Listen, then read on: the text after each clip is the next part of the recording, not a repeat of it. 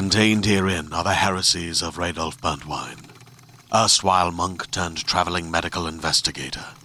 Join me as I uncover the blasphemous truth of a plague-ridden world, that ours is not a loving God, and we are not its favored children. The heresies of Radolf Burntwine, coming January 2nd, wherever podcasts are available.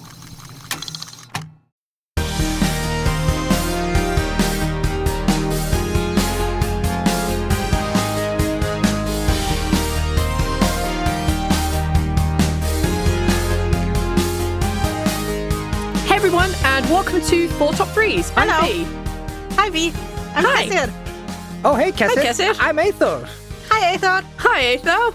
I'm Neil. Yay! Flawless intro for once. So today's episode is going to be Aethel's choice. So, Aethel, what did you throw at us late Friday night? Take note, people. Friday night was 3 days ago or 2 days ago, depending on how you count your days. Yeah, something like that, yeah. So it's not like I gave it to them an hour ago. You might as well have. Yeah, but how much time did you have, and how much time did we have?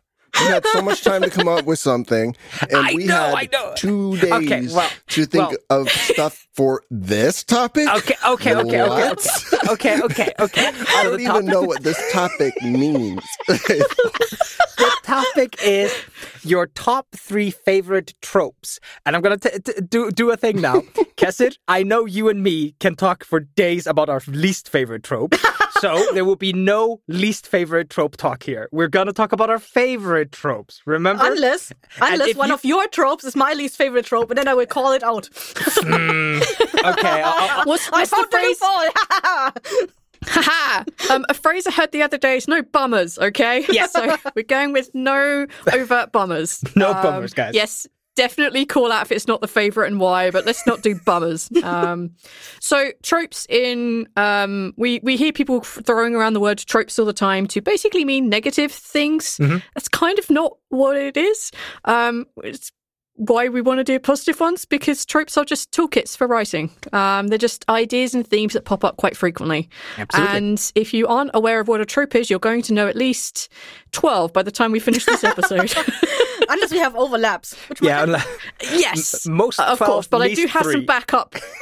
I do have some honourable backups if absolutely necessary. Well, Aethel, you started this mess, so I think that you should start. All right. I'm going to start by saying I'm not following any guides or anybody else's definition of tropes or what is a trope and what isn't a trope. I'm just picking what I like. So if you have opinions, leave it in the comments and it will feed the algorithm somehow. Feed the algorithmic god, please. My third favorite trope is the dumbass fucking trope that is in the start of a lot of video games and old young adult novels. It's when the main character goes on a simple fetch mission or a quest at the start of the story, and then when he comes back to his hometown, it's been burnt down, everybody's dead, and his family's missing. And then we usually do like a time skip until they're like teenagers or adults, and now they're super badass and they're trying to find their family. I love that trope so much. It's such a good, clean slate. You got your character orphanized, you got a tragic backstory, it's all like push, everything's ready for you. You got the story ready. I love that. It's like the equivalent of the pizza guy coming into the room that's on fire. Yeah. What did I miss? You would so love Korean drama because, like, most of the ones that I've watched started like that. Like, they always have, like, if there's, like, let's say 20 episodes in the series, they always have, like, the first 2 episodes, like, explaining the entire backstory of that character as a child actor. And then we always have, like, this time skip with an adult actor. Mm-hmm. And they're always, like, these badasses trying to solve those mysteries from 20 years ago. Yeah, that shit's great. Yeah. No, I love it. Like, of course, it doesn't have to be that the hometown is burnt down. It can literally just be they leave and come back and their family's missing. Like, you just need to orphan them and give them a bit of a tragic backstory. One of my weirdly favorite one is from Breath of Fire 2. In the game, you leave the town, you go search for your sister, and you find her in front of like a statue, like of a giant dragon. And then you fall asleep. And then when you wake up, your sister's missing. You go back to town, and nobody recognizes you or knows where you're from. And that's the start of the game. It's like, what the fuck just happened? Why did my family disappear and why does nobody remember me? I love that. Wait, isn't the plot to one of the Fable games as well? To see... in the first... There's a Fable game.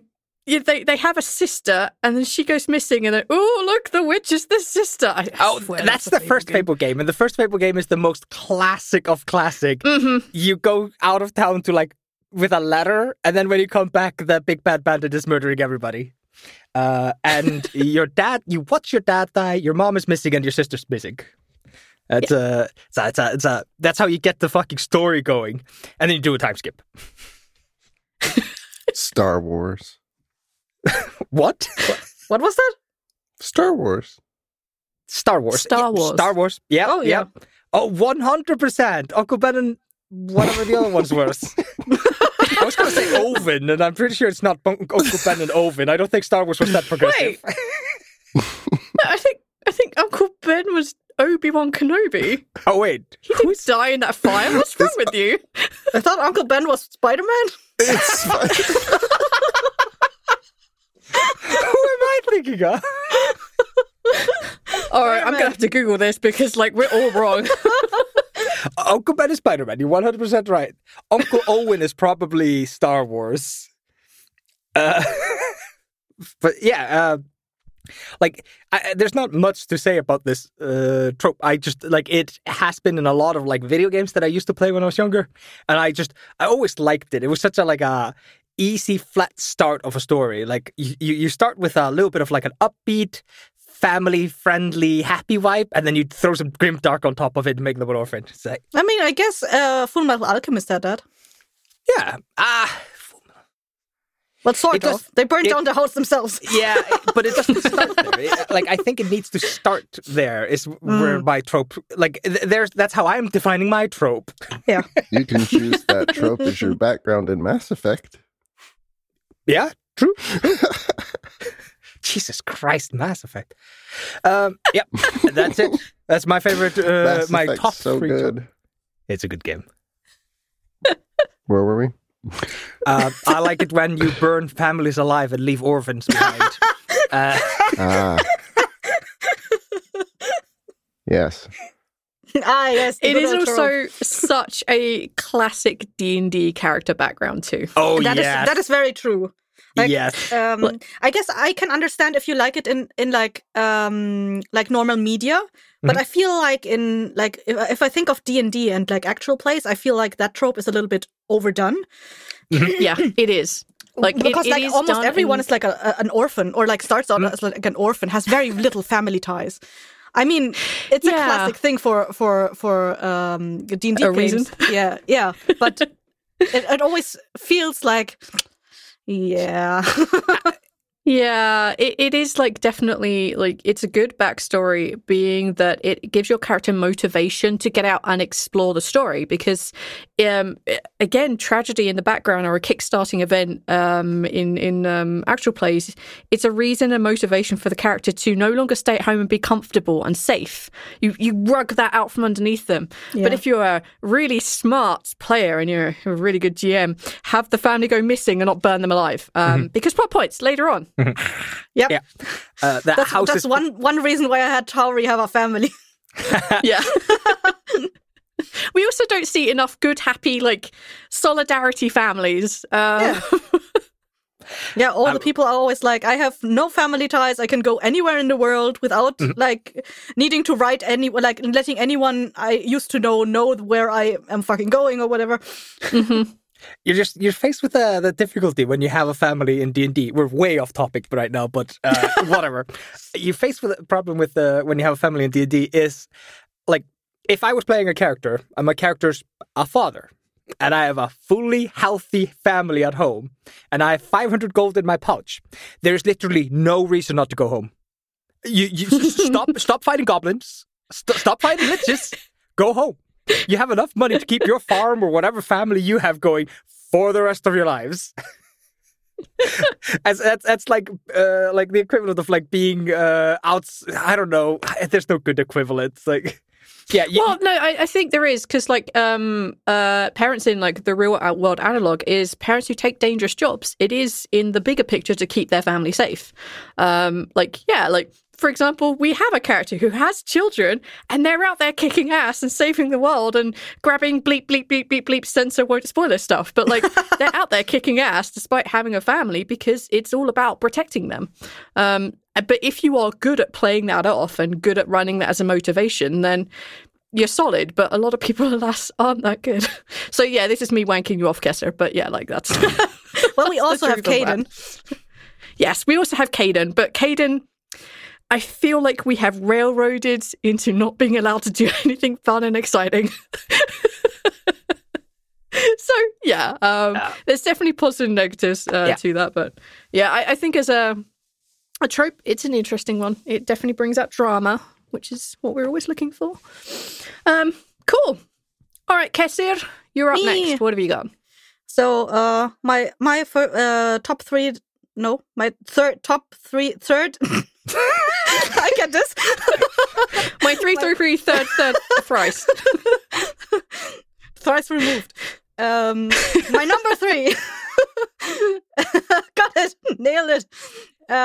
Is one I think I feel like I've brought it up before, but it's like if a story has involves a lot of either constructed languages, constructed cultures, or like alien anatomy. Like I absolutely love if a story involves that kind of thing, and yeah, I just like. There was a time period when I listened to a lot of audiobooks, and like I specifically looked for via TV tropes actually for books that involved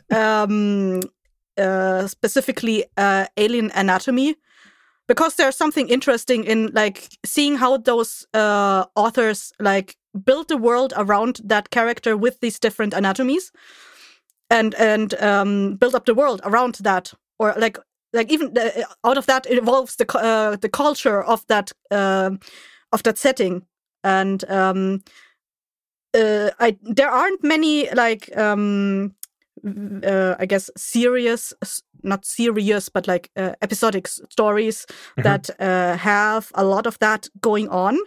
And I've actually noticed through Korean drama watching that like Korean dramas act as a very good substitute for that to me, because it's still a culture that I'm not familiar with. So it acts like as a, oh, nice, I get some culture on top of it being like an entire world built around this culture. And I learn to understand this culture through the people that interact with the world because of their upbringing and whatever. And that's just something I'm really interested in. Like I actually got recommended a story the other day by someone that it was like a story set in New York or something, and he sent me the trailer, and I was immediately not interested because I was like, "This is boring as fuck. The setting, I don't want this."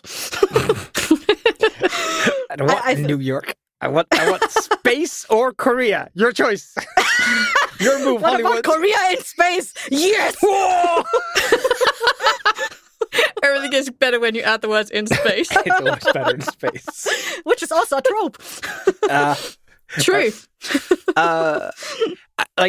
So are you just like, I'm trying to like figure out exactly what you were saying. Are you saying that like as long as there's an interesting culture that you haven't been like fully exposed to, that is kind of like a thing you're super into? Yeah, definitely. I see exactly what you're talking about. There was book I read a long time ago, which actually involves two of the things you're talking about. One was there was a race of crabs, and if they molded, they went from like smaller crabs to big crabs, and if they molded without being interacted with the intelligent crabs, they just became feral. And so that was like an entire race that was in the book. They weren't super explored, but I really liked them. And the was it like an alien race?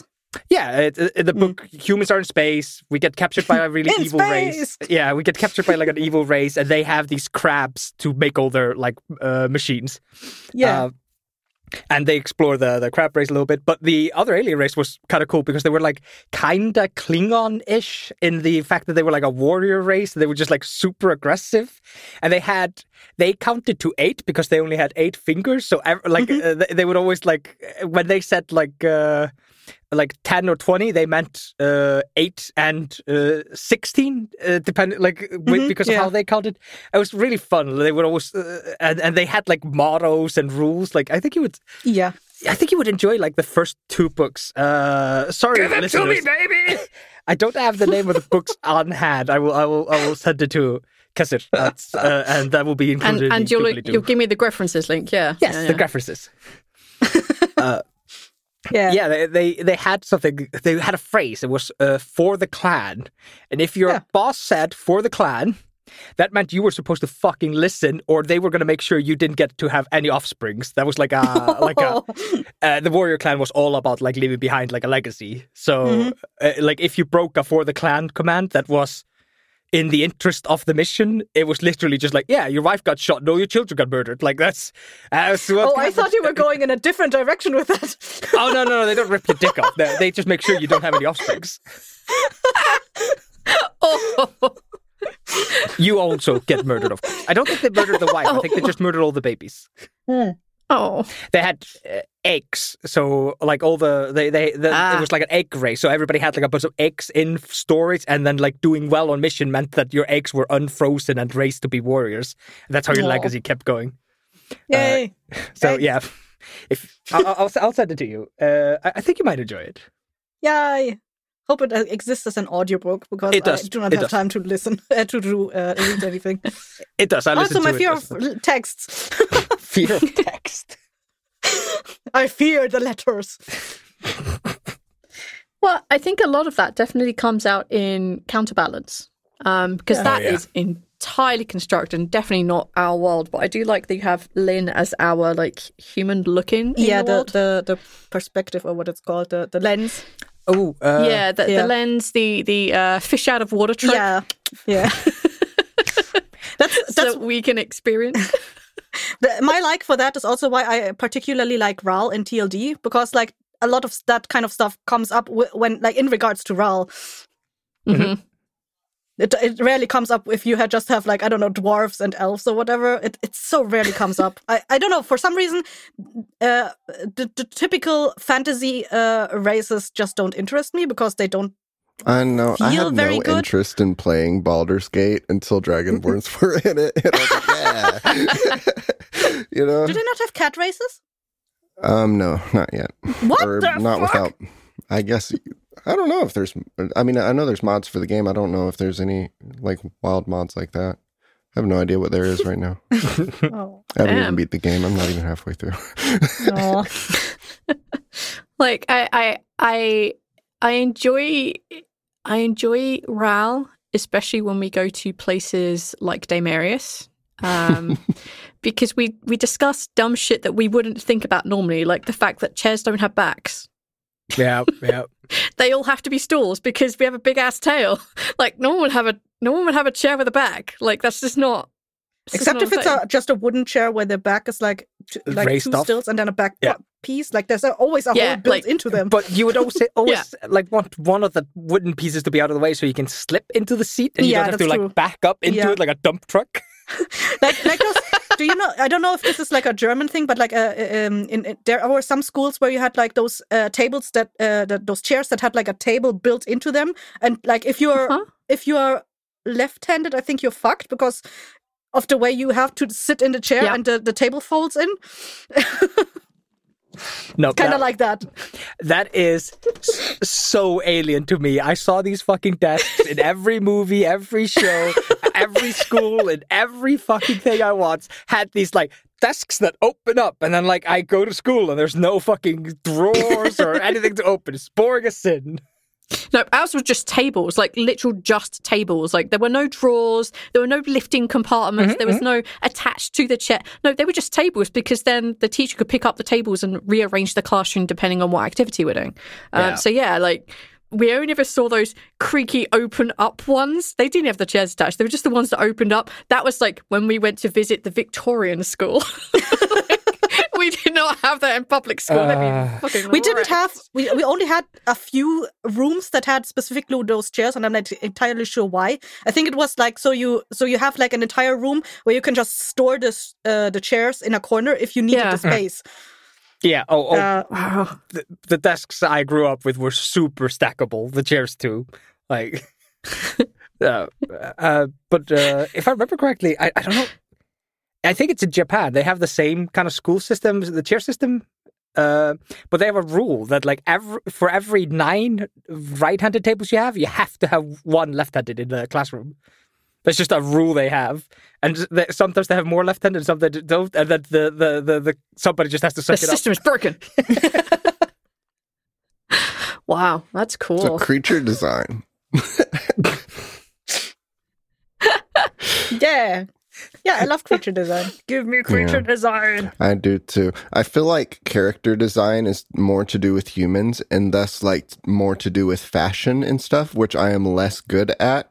But like I love creature design and stuff. I was always the guy that played the aliens in Halo. I love seeing his dumb little fucking hands. 3 fingers, still tied with 5 fingers. Yeah, I'll always play the non-human races and whatever it is. Yeah, most of the time, me too. Like in World of Warcraft. Yeah, like I had when I started playing World of Warcraft, I had a friend who played, I think, Alliance, and it bothered me so much that they did not have like a single non-humanoid quote unquote race, except for like the Night of were probably the closest back in the day. So I always was like, that was generally the closest. Let me play the Horde. I want to play a Tauren. That was my favorite thing about switching over to Horde, is that I got to watch my druid healer. Her name was Valonda. Just wander around as a fat ass cow. It was amazing. But what made it worse, I spent most of my time in tree form, so I was like giant tree branches just bouncing around doing the little tree dance. So I rarely got to see her as a cow anyway. But like, well, now Alliance has werewolves. And what else? Wait, it's not did Horde get goblins? Yeah, they got aliens. Yeah. Okay. So I like the Draenei. Yeah, we got the aliens from the Draenei, and then the Alliance got werewolves. And the I want to say both sides got Goblins werewolves, but I think I'm wrong. Or Horde? What came with They're goblins? Horde. Pandas? No. Okay. Goblins were Pandas neutral. are both. Okay. Yeah. Goblins were Horde because the gnomes were allies or alliance or whatever they were called. Yep. So both had like a tinkerer race. The opposite of the Draenei were the Blood Elves. Oh yeah, they came at the same time. Yeah, that was it. No, I don't like the werewolves now because they have really shit British accents and annoys the shit out of me. Well, V, I'm very American and unable to notice. So. It's like they were trying to be Cockney, but some of them fucked it up so hard, and then some of them were trying to be like, RP English, and I was like, this is shit. I hate everything about this. That's hilarious. But my friend Jay did make a werewolf called Terry Worgen, which made me laugh so fucking much. Okay, guys, we need to move on. We're already 25 minutes in and we already had 2. Oh, God. Okay, right. We swear we're trying to be better, folks. Cut. Y'all started talking about desks. Yeah, but cultures have desks, and that's what Caston is into. We're not here to talk about culture. We're here to talk about tropes in not real things. We're not a comedy culture podcast. We're pure faction. Only World of Warcraft facts. Well, it's very clear to see the influence of that trope on Counterbalance. Yeah, and 100%. I like it. You do it good. Yay. I'll go next because I'm trying to buy Neil time to try and decide what the I got my first one choices and are then going to be. none others. Okay, I'll help stall. My third favorite trope is heroic sacrifice. Because without a doubt, it always makes me like, oh my God, I don't know if I could do that. I think the world would burn if it was in my hands. Fuck. Because they're often like really like hard choices, and it usually ends up being like, their character dies to, allow something else to happen or to save the world. And it's something about that. It's just like, not everyone has that ability to do it. And I think at my heart, I might just be a giant coward. I wouldn't want to do it. And often they're like, it should be at the end of the series. It should be at the end of whatever arc is going on. So it shouldn't be like at the beginning because there's no emotional impact from that. There's no story impact. It's like, it's not the same. It needs to come towards the end for it to have like the most effect. And like, it's just... there are so many weird little examples I have of this, and they're always just like, oh, I don't know if I could do that. And like, there's the one that like hit me first that this was a thing was the end of season 5 of Buffy called The Gift, and she yeets herself into a portal to save the world. Spoilers. I think Buffy's been out after 2006, so maybe I shouldn't spoil it. I haven't actually watched it in its entirety. I'm not going to, but like... Oh, yeah, don't. I would not recommend it. Unless you really want to go watch it, I actually wouldn't recommend watching it. Read all the people and analyze it, because that's way better now. It's so dated and it's so old. Disagree. Hard disagree. As somebody who watched all of Buffy in 2022, go watch it if you want to watch it. And don't read what other people have to say about it. It's genuinely entertaining past the first season. Yes, the first season is rough. The 7th season is not good. But yeah, like season 5 is when they go from like one series, and they've been building up for the last 3 series to this epic conclusion. And then in season 6 and season 7, they actually completely change network, so they restart the story again. Oh no! But yeah, like she jumps in there and she dies to save the world and save her sister. In gaming terms, it's Fallout 3 with the water purifier. I could send someone else to die, or I could do it. And I'm like, I don't think I've ever done it as a character. I need to make a point. I instantly, when you said heroic sacrifices, I was like, oh yeah, there's this. And then I thought like the worst probably version of that is Fallout 3. Because almost without a doubt, you have Fox with you, a guy who's healed by radiation. And he's like, I will not rob you of your destiny. Go and die, buddy. Yeah. I'm like, Fox, no, fuck you. I don't want to die. So invariably, either I send Sarah from the Lions in or I send Fox in. I've never done it. So it wasn't until I watched other speedrun it or play it that I realized that there was a code you had to enter and that the code was significant from way back in the day. I would never remember that. I didn't even know it till I watched someone else play it. That's how little I go in there. Like, I just never did. So yeah, like, there's that. And at the end of We're Alive, We Were Here, which is a gaming franchise. There's like 4 of them now, I think. Oh, yeah. At the end, one of you has to stay behind so the other can escape. I'm like, oh, I love it. It's so fun. And I think the first time you and I did, Aethel, we did that. We spent 20 minutes at the fucking gate yelling at each other to leave. Yeah. You weren't listening to me. I was trying to save your ass. Yeah, it's not happening. What was it? In the most recent one, you find yourself floating in the water and I pushed you off the barge? I felt genuinely heartbroken that you did that. I was going to try and find a way. We both have to survive somehow, right? It was heartbreaking. But that one less so at the end of 4 because you yeet someone off the hull. But yeah, and one of my favourite book series is Of the Empire. And the last book, Mistress of the Empire, there is this old grizzly soldier who's like missing a leg and he's on crutches and he has a sword and he's a military man and he head held high and he buys time for the protagonist to enact her plan. And the entire thing is like sticking 2 fingers up at the magicians who are the bad guys in book 3 and basically taunting them until he dies because he's just buying time. And I love that trope. Casting vicious mockery? For a reason. Huh? Casting vicious mockery? Yeah, basically. See, the text in it is like whenever someone dies to the fire magic of the magicians, it is also they're burning and screaming in agony, and that's all you hear. And the way it's written in the book for when this particular character dies, Kyoki, it's like as if the stubborn old man would never scream, and it was almost as if he has a smile on his face, even in death. It's like, damn, dude. So yeah, it's something about it I like, and it affects a lot of the characters that I play as well. Like if there's a chance to heroically throw myself on the fire as an RP player, I'm all on that. I'm all on that, unless specifically I'm playing a coward. But that's very few and far between. So yeah, I'm a huge fan of the heroic sacrifices myself, but I have like we just said, like about the Fallout thing. It's like it needs to be set up well. I will fucking throw a table if it's like I will do a last stand against the horde, and it's like, okay, what are you doing? Buying us time?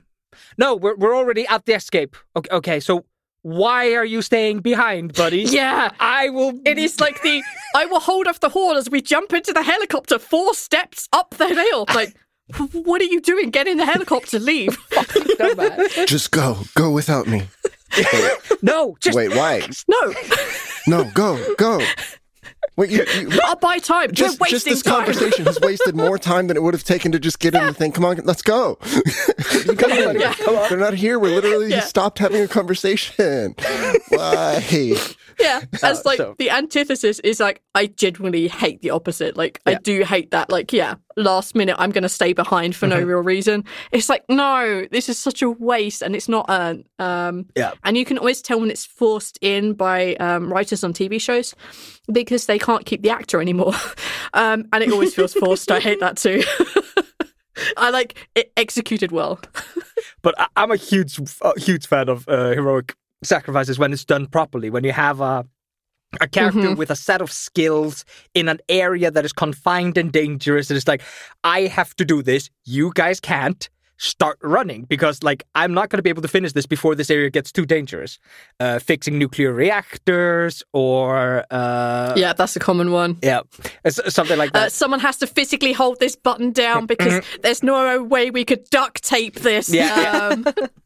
I think there's also like bonus points if it's like, if the reason the character does the heroic sacrifice is because they like something in them changed and they found a reason to like go up again. For example, if the character used to be a coward and they finally decided, now I'm going to take a stand and I'm going to make a difference, like that's definitely like bonus points for that kind of heroic sacrifice. Oh yeah, or like go up against an enemy that they had like some kind of dealings with for whatever reason, I don't know, background together, and they always ran from them. I guess like actually Puss in Boots 2, Last Wish. Yeah, where he faces down. Yeah. What was the name of movie? What was the name of that TV show we were watching where people were like fracturing their minds so they could go to work and not remember it? Oh yeah, I think it was a Netflix show. Wasn't it? In it, you have a character who's like super focused on work, just like don't ask questions, don't be difficult, just focus on work. And then he accidentally learns that in the outside world, he might have had a kid.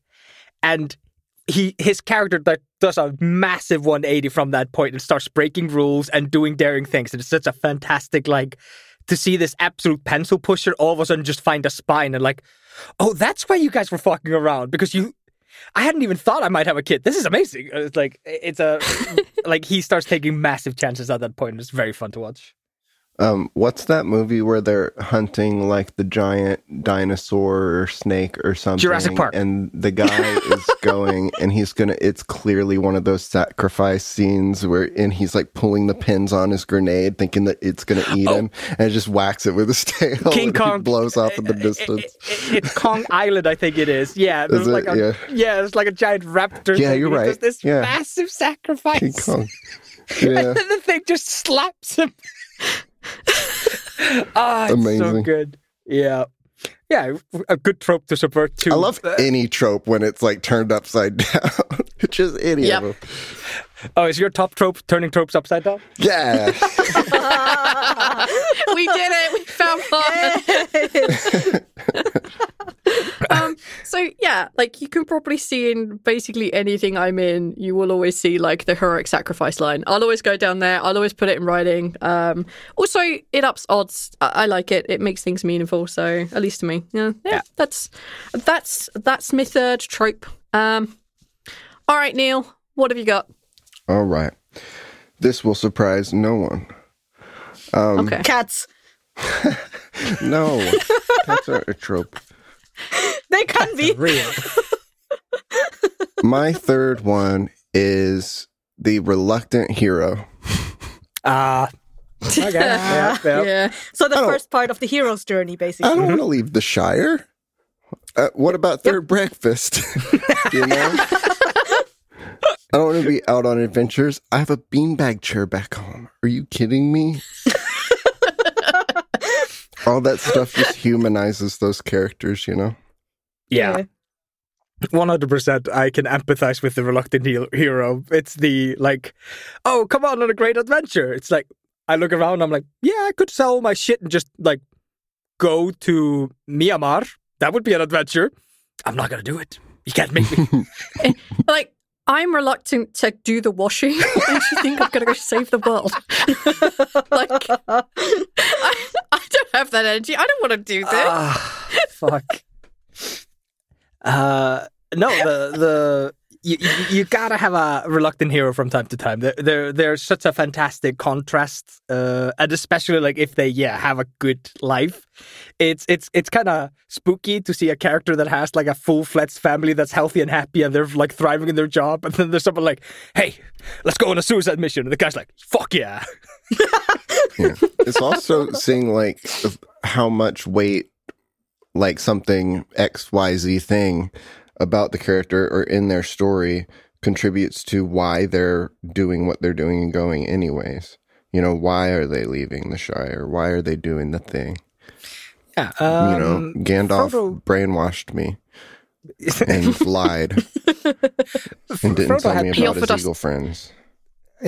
He hooked us in with an inordinate amount of like weed or something. Like, Gandalf was blowing smoke rings the whole festival. Yeah. We did fireworks, and he fucking filled us with this. He said, "We'll go have a great time," and it wasn't a great time. It took 3 movies. It was crazy. And then at the end, he had his friends come pick us up anyways. Like, what? I missed third breakfast for months. Gandalf. I hate you. No, he loves Gandalf. He jumps on the bed with him in slow motion, remember? I know. I love those movies. They're so good. But you're wrong. They're so good. I do not remember that scene. The cinematography and everything, they're impossible not to enjoy. Come on. I will give Smeagol, it that it does look beautiful.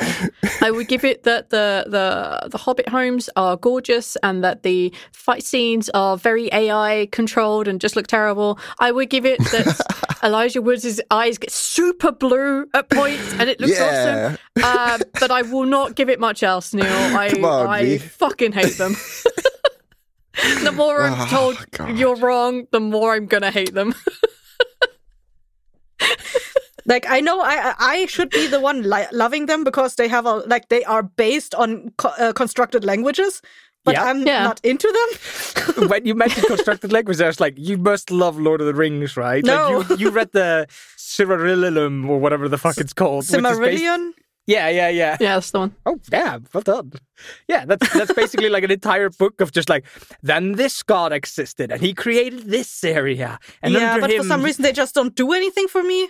I'm not entirely sure what it is. They just feel like the entirety of the story feel old, I guess, in a way you that just I hate don't like. legacy media. It's the traditional thing. It's the reason that other things are things. It's the thing. It's not something new. It doesn't try to be something new. It's not. I know. To be. Come on. Like I bet your ass, Lord of the Rings, like really solidified the hero's journey in the Western world. Like how fucking well it plays it. Of course, it existed before, but like. I think it's probably also really responsible for a lot of the fantasy tropes that we have. Oh yeah, like just a lot of them. You can't get away from hoity-toity, long-lived elves with fancy houses in the trees, and you can't get away from the greedy dwarves living under the mountain and their book of grudges and their accents. I love the book of grudges. That's the only thing if he is responsible for the Book of Grudges, that's the only thing I'll thank him for. I don't think so. I think that's Warhammer dwarves. I think they have the Book of Grudges. Warhammer, yeah. But again, that's based off of like some of the Tolkienian races. Oh, like, 100%. It has affected a lot. I don't know. But reluctant heroes are good. Yeah. Is that what you see in Rel? He's made to go along on this journey. He's 100%. Yeah, I think that was well, obviously, but like I like I didn't think that, you know, when you're bringing someone like Rel into the world and what it was, he was definitely very alien. He was very not a part of the world, and I had to make him feel like it was, you know? So I had to give him very normal characteristics, like normal people stuff. Like adventuring, he's the most out of place thing. But I lost my train of thought. He's trying to be normal, but he doesn't fit in. He is a square peg, and there's a bunch of round holes around, and he's just like he's our fish out of water. Yeah, like he is our he's our. He's trying to lead a normal life in a place that wasn't made for him, which is actually, funnily enough, they have all these chair backs and shit. Elemental. He's out of place, but he's not outgoing. Yeah, and like there's a reason why he's here, but like it doesn't mean that he's an adventurer just because he's from somewhere, circumstances were as they were. But yeah, I definitely enjoyed humanizing Rawl, giving him a lot of fears and making him argue with everyone always. Just going to give you one item, Neil. He complained one item, and that item 300 episodes of complaining.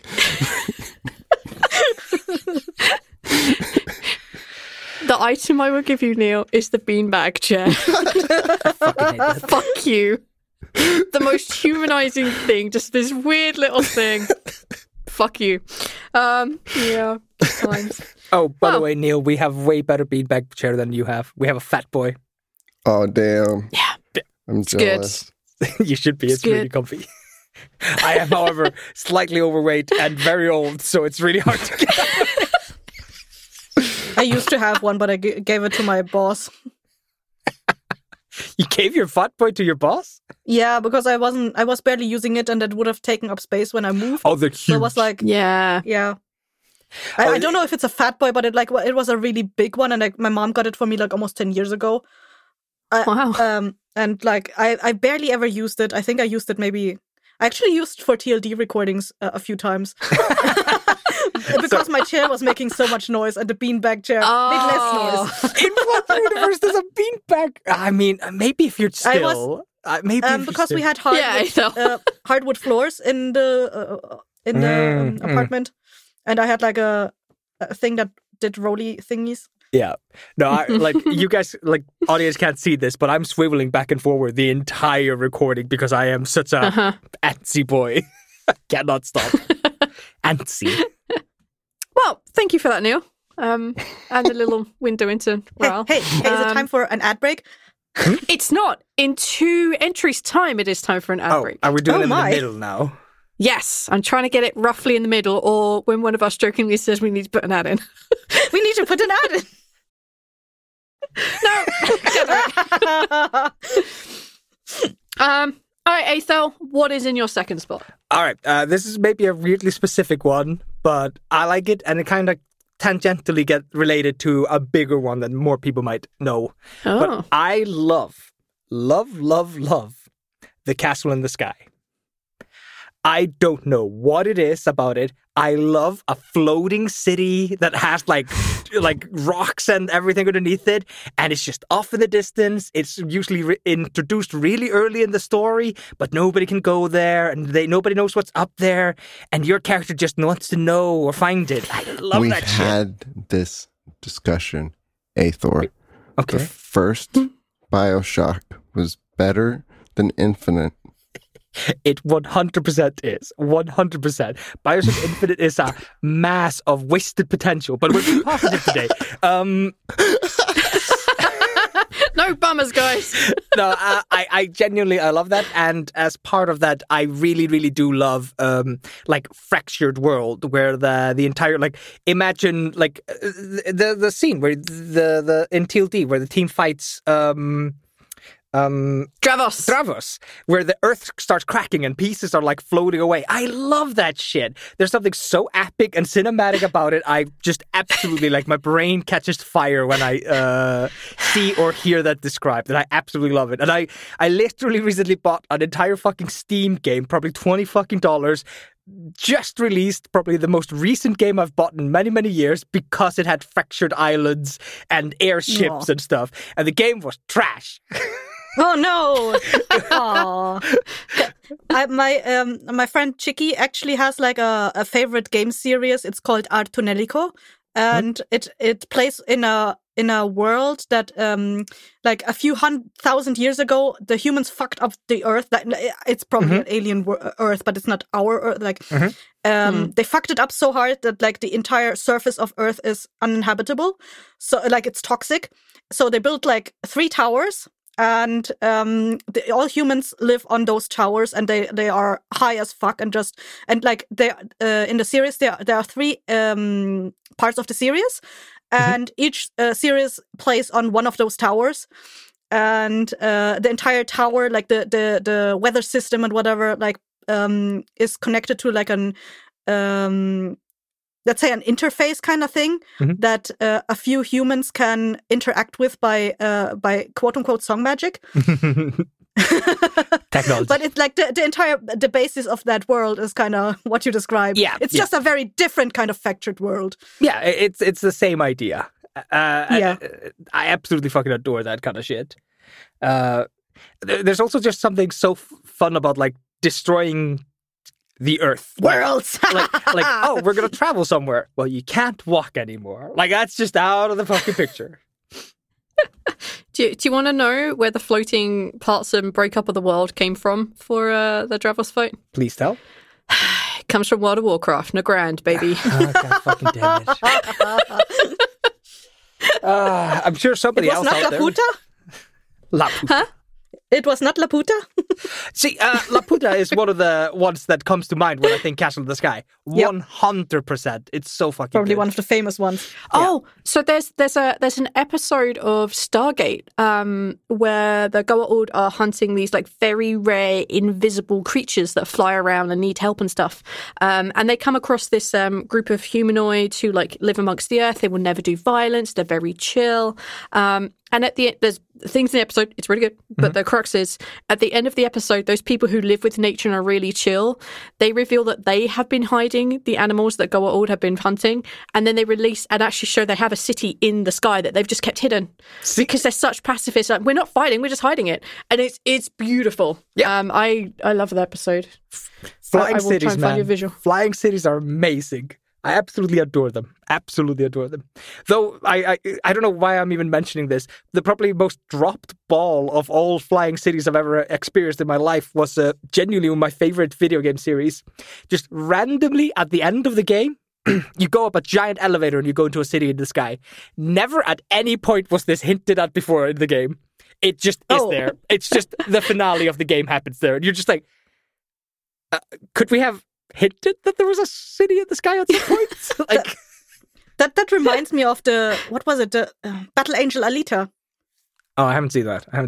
Oh no, it's not the movie, but like the manga. It has like there's a floating city that is, I think it's called Jerusa, and the bottom city is Salem. Is called like the bottom city is called Salem, and like the top city is like super high tech, and they throw like all their scraps down and like. They collect like all the scraps down in that city and make like robo fights and stuff. Like that's where the Battle Angel Alita thing comes from.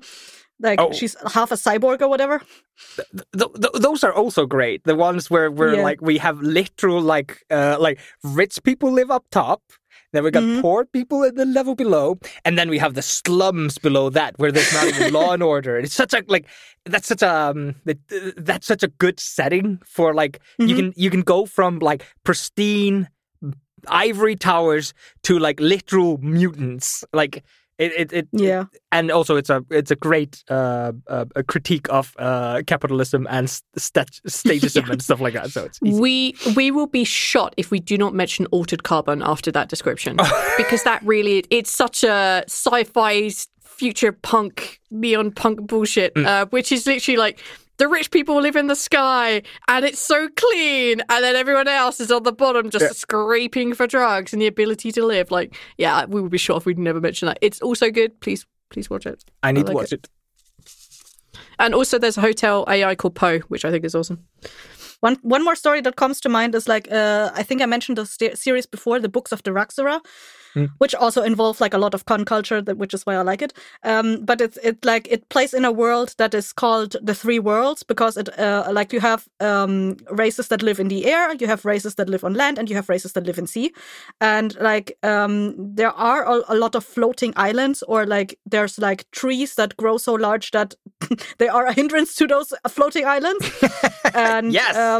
there are a lot of very super large statues that like are carved into the side of a mountain, and on top of those statues, because they are so large, people build cities on those statues. Like I personally love that kind of setting, like a world so large that like there's smaller stuff living on top of it. Yep. And it kind of is part of that fractured world trope that you mentioned. Yeah. It kind of fits in there. Yeah. I do remember there was a story about a Leviathan creature that lived by sea, and like they built a city on top of that Leviathan, but then the Leviathan was like, "Hey, I live in the sea. I'm gonna dive down," and everyone's like, "No, we have to control this Leviathan." And then they put the entire Leviathan under like some kind of drugs or whatever, so it doesn't never go under. They made it hydrophobic. No, it still lives in the ocean. It just never goes under. Yeah, and so it's in a complete state of panic. It's just like, oh God. Yeah. Help, water, help. Oh, I hate this. They sound like cats. But I personally like this kind of setting, you know, that is like not reusing, but like instead of having just a regular city that's just, you know, an everyday city like by the river, whatever, in the forest, you have a society that tried to build a city on something, you know, in a place that is usually impossible to get to, or like people would be like, why the fuck did you build your stuff there? Because which is kind of cool. which is kind of like a floating city. Usually, like the floating city is like the city was first and then it started floating, kind of like in World of Warcraft Dalaran. I think that was a floating city, right? Yeah. Yep. That's exactly what happened to Dalaran. Wow, this episode's going to be quite well heavy, I think. Oh shit, I just remembered one more floating city. Then I'm done, I promise. In Chrono Trigger, you travel back and forward in time, and you go back in time, and there's like everybody's way more powerful, like technologically advanced. But then there's a floating city, and you go to the floating city, and there's like a coup that goes on, and the city drops out of the sky, and that's what causes the like age of extinction. They got so fancy pantsy, they created an entire floating city, and then when it crashed to the ground, it like basically killed all of humanity and reset everything. No! So not a floating city. And then they called it a meteorite. Yeah, and it killed the dinosaurs. Oh no, were all dinosaurs killed by a floating city? I like that. That's some wild conspiracy theories you got going on there. We found bones and fossils of dinosaurs, but not of a single like chip or manufactured thing. Like no. They melt. They've been scavenged by big floating city. Yeah, it's still out there. Wait, then what crashed? Wasn't there a thing like just a few years ago where someone allegedly took a photo of a floating city in a storm or something like that? I remember seeing pictures of that. Like there was like a lightning storm going on, and someone was like taking a photo, and it looked like a floating city, and people were like, the conspiracy theorists were going wild. I remember this, but I think it was just like really good Photoshop. Maybe. What do you mean, maybe? Do you think there's a floating city out there? Okay. All right. We're done. Thank you for your fractured world, Ethel. It's a good setting. It's a good trope. All right, Kesir. Oh, me again. Before our break, let's do it. Before the ad break, let's do it, Kesir. What have you got? We already had an ad break, like before Ethel started. No. You're just hallucinating. Okay, so we wouldn't put a third episode ad drop in here. No, not at all. So I had to write this down because it's a little bit convoluted, and like this is how I wrote it to Chicky. because I talk to her and try to pinpoint what the fuck is in my head most of the time. So one of my favorite tropes is when a support character encounters an anticlimax in their story arc, which causes them to basically leave the main group, and then they vanish for several episodes. And like, as an audience member, you're like, okay, that character is gone. Let's forget about them. They're never showing up again. And then they come back, but he's Gandalf the Grey this time. White. Whatever. He used to be Gandalf the Grey. He's now Gandalf one. But then, like, the main characters, they just do their thing. They fight the final boss, and then, like, in the most crucial moment when they're about to be, I don't know, hit by the main villain or whatever, they're about to die. Suddenly, that character comes back and saves the main character's ass. And then in the next episode, we see what the fuck happened to that character in the meantime that made them have, like, an entire journey of themselves and what they went through. And if it's done really well, like, it can be extremely strong, and it makes me, most of the time, it makes me like the side characters more than the main characters. When the sun rises, look to the west, and then they ride down the mountain. God damn it, Neil. You're terrible. You're terrible. I know what you're talking about. I like the trope, but I hate the reality of the trope, which is climax of a battle scene or an important scene or whatever gets disrupted by a character I hadn't been thinking about, and the entire next episode is about them, and I have to wait a week until I see the finale of the fight. I genuinely hate that. Unless the finale takes place in the episodes, and then maybe the backstory is 10 minutes and then 10 minutes finale. But, my god, I don't remember. It may have been something like Dragon Ball Z or something like that. Like when I was watching that when I was way younger, and they do like an episode where you're like, oh my god, what's gonna happen next? And then the entire next episode is like kind of filler, just explaining where this guy came from, and you're just like, no, go back to fucking Frieza on Planet Namek. You said it was gonna blow up in 20 minutes 8 episodes ago. But the thing about those not filler episodes, but the background episodes is often that like they enhance the moment even more, even further, because they add something to the character's resolve, or like what led to the character coming back, or why they are, I don't know, facing the enemy in this very moment, or like if they gained a special skill that they mastered it now. Yeah, it can be done right. It can be done right, but it also can be used as like a story bubble to like put your characters in a deadly situation later and have an excuse that they'll like to make the situation as worse as possible, and they can get out alive. Like it's no consequences. I feel like it's very thin edge of doing it right. So like if it's done right, I love it, and if it's done horribly, I'm like, nah, I'm not. Look to the west. Look to the west. That's doing it well, Neil. I'll kill myself. I like that because it does two things that I like really a lot, and one which is having side characters that aren't side characters, because a lot of like supporting characters or NPCs or whatever seem to have no story, no personality beyond a weird little quirk and an ability, and they're there to push the main character along. I like it when you get to see their story too, because nothing bugs me more when there's a show about one main character and everything else revolves around them, because I'm sorry guys, the world does not revolve around you. I mean, one person doesn't revolve around one person. Everyone has a story, and I like it when they do it. But yeah, it can lead to, we're going to kill all the characters, see how we do it. One person comes in later on like, yeah, you forgot about me, didn't you? Like, no, that's done wrong. Doing it right, it's gorgeous. Yeah.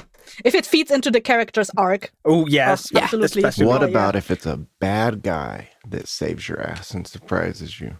Whoa. And then we see a backstory of why they became good or did a good thing. More neutral at the very least. They should still say bad. They just saved you so I could kill you myself. Yeah. They just want to keep the character for themselves. You're my No one hurts you but me. Only I get the privilege of killing you. I'm just not ready yet. Leave and eat healthy. The thing about that trope is, like, when I explained the trope to Chiki, for some reason I could not think of a single story that I liked where this trope happened. I know I've seen them. I just couldn't think of a single one. I immediately, sadly, because I am a sad Buffy nerd, there's an episode in season 6 of Buffy where exactly this thing kind of happens. Oh no. Giles goes at the beginning of the series because Buffy, spoiler alert, in series 5, as I literally just mentioned, dies. And he flies back to Britain. Then she's resurrected. And then at the end of the series, he flies back because Willow has gone bad. And he's like, all right, motherfucker, let's deal with this. And then he does a little explanation at the beginning of the next episode where they have Willow contained. And he sort of talks about how he came to this point, what happened when he was in Britain, his journey of like, I said I was done, but I was wrong. Like, I still want to be here to help you. And he comes back a bit more permanently in the next series. So yeah, it's just like, when you said that, I'm like, that's one of my favorite episodes. Like, when I was explaining it to Chiki, for some reason, a lot of series or like movies came to mind that had an adjacent trope, but that focused on the character that went away. For example, Lion King. Simba just kind of returns randomly, but the story follows Simba, not it's still good, but like whoever. It's different from what I was thinking. And the ones that I could think of were like always kind of only adjacent to the trope as I compacted it, but like always something always felt was either off or not exactly on point. For example, like isn't there there were some stories that I remembered. I don't know what the stories were, but like there were some stories where like it's not just one character. Like the group has like a falling out between themselves and everyone just leaves. So like everyone is having that little mini arc for themselves. And I'm like, no, fuck that. I don't want to follow 5 different stories. There's a minimum 5 episodes until we get back to the goddamn plot. Yeah, and I'm like, not about that. I know that's like the trope. Yeah. It's just not what I want. I don't want 5. Didn't Full Metal Alchemist do this? It's when Edward gets lost in a snowstorm, and we follow Al for a little bit, and then he's absolutely fucking fucked by, I think, Pride. And that's when Edward pops in, saves his ass, and then we get a backstory how he was saved by the Chimeras. I'm 99% sure that may be one of the best versions of that. But that was actually the main character getting like kind of lost for 2 or 3 episodes as we followed Al. For some reason, I'm not. You said Pride, but I'm remembering the other guy. What was it? The kid. Pride. Yeah, the kid. Isn't he Pride? Envy. Pride is. The kid. Oh, right. Pride is the lieutenant guy. The colonel. No, that's Wrath, right? He's the angry guy. Oh yeah, right. Wait, which one is Pride? The kid, the baby. Oh, right. The son. Yeah, no. I was talking about the other kid, the one with the long hair. That turns into a worm. Yeah. Turns into a bad CG monster. I love Brotherhood, but that CG monster stands out like a sore thumb. And then Timon and Pumbaa show up and they say, Hakuna Moana, and they eat the worm. Yes! That's my favorite scene. And then we have an entire episode that's an hour and 30 minutes of Lion King. I'm like, take us back to the Timon and Pumbaa 2, please. And then you get to watch the Timon and Pumbaa TV show, which is just a fever dream. It just makes no sense. Because for some reason, they're using alchemy signals, and then like Edward's just like, you're not as fun as my metal brother, what the fuck? It was a wild ride, guys. And then Simba grows a thumb and learns to snap to do this. And then he looks to the west, and there he stands, Harry Potter. And then he defeated Scar. Oh yeah, I remember that. And they all have third breakfast. Mm-hmm. So that's my favorite trope. Yeah, you ever remembered how there's Scar in both those IPs? That can't be a coincidence.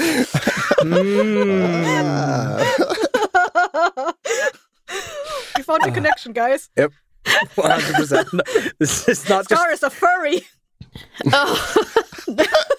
Ads now! Quick to the ads! Hey there, this is Justin Bartha. I made a funny new podcast, King of the Egg Cream. It has the greatest cast in the history of podcasts with actors like Louis Black. I'm torn by my feelings for 2 women. Bobby Cannavale. You can eat it, or if someone hits you, you can put it on your cut. Melanie Linsky. I wonder what these marvelous things are that look just like boiled chicken feet. Jason Ritter. I can break things and pick locks and kill people. Michael Stuhlbarg. The whole point is to inspire people that they should make themselves better. Ari Grainer. No, don't whet its appetite. What are you, an idiot? Me, Justin Bartha. That's not just any egg cream, that's a Lemke's special. And all narrated by the hilarious Richard Kind. This is the story of Harry Dalowitz and how he rose from nothing to become New York's King of the Egg Cream. So if you like funny true stories, come listen to King of the Egg Cream, available wherever you get your podcasts.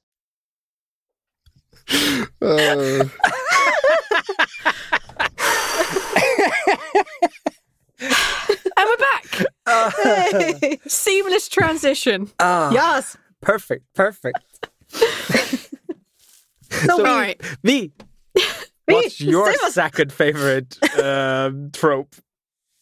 I am a big fan of mentor as a surrogate parent.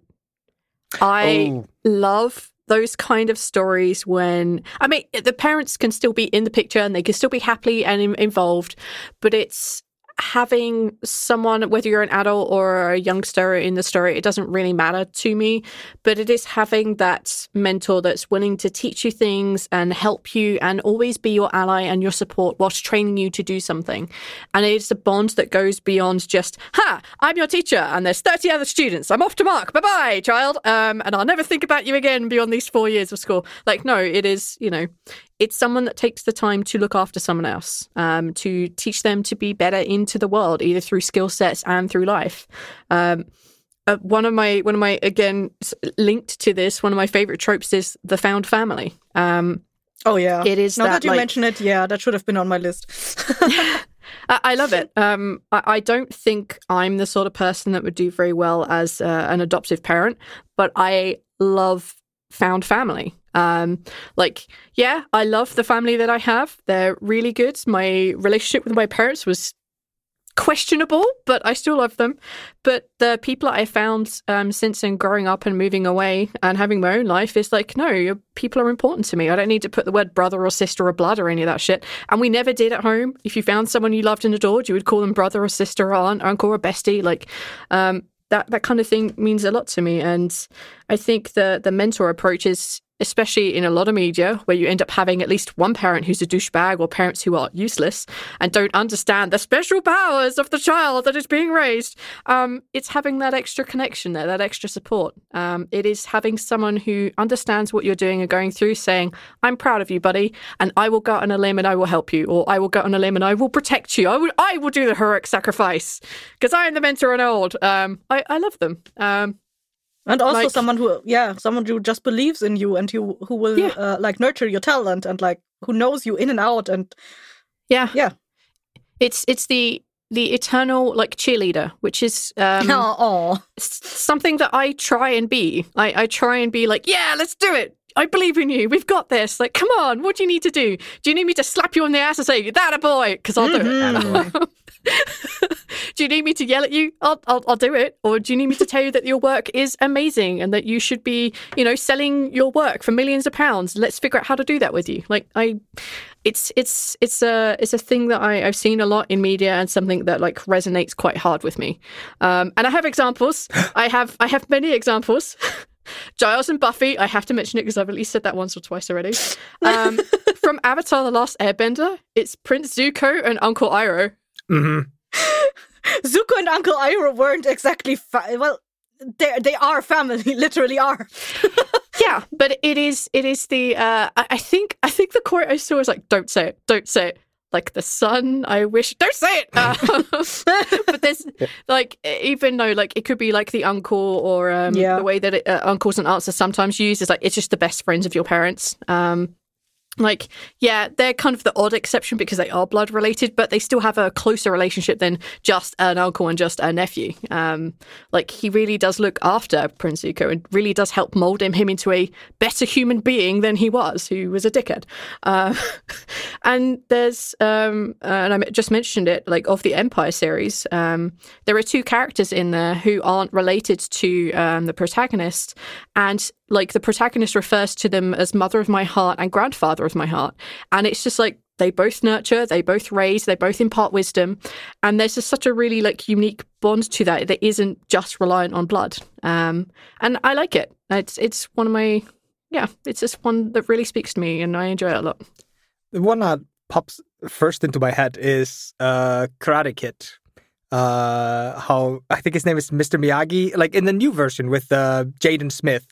People may not like that stuff anymore, but I love that one where like the kid's like, I want to learn karate, but I don't have money for it. And the guy's like, oh, I will train you anyway. And I just love that shit. I love that shit. So hard. My brain always instantly goes to some kind of a fighting trainer or a gym trainer, and he takes in somebody who can't afford to do it for free, like can't afford to pay the tuition, and they're just like, "Fuck it!" Like I'm doing this because I love the art, or I just love the institution.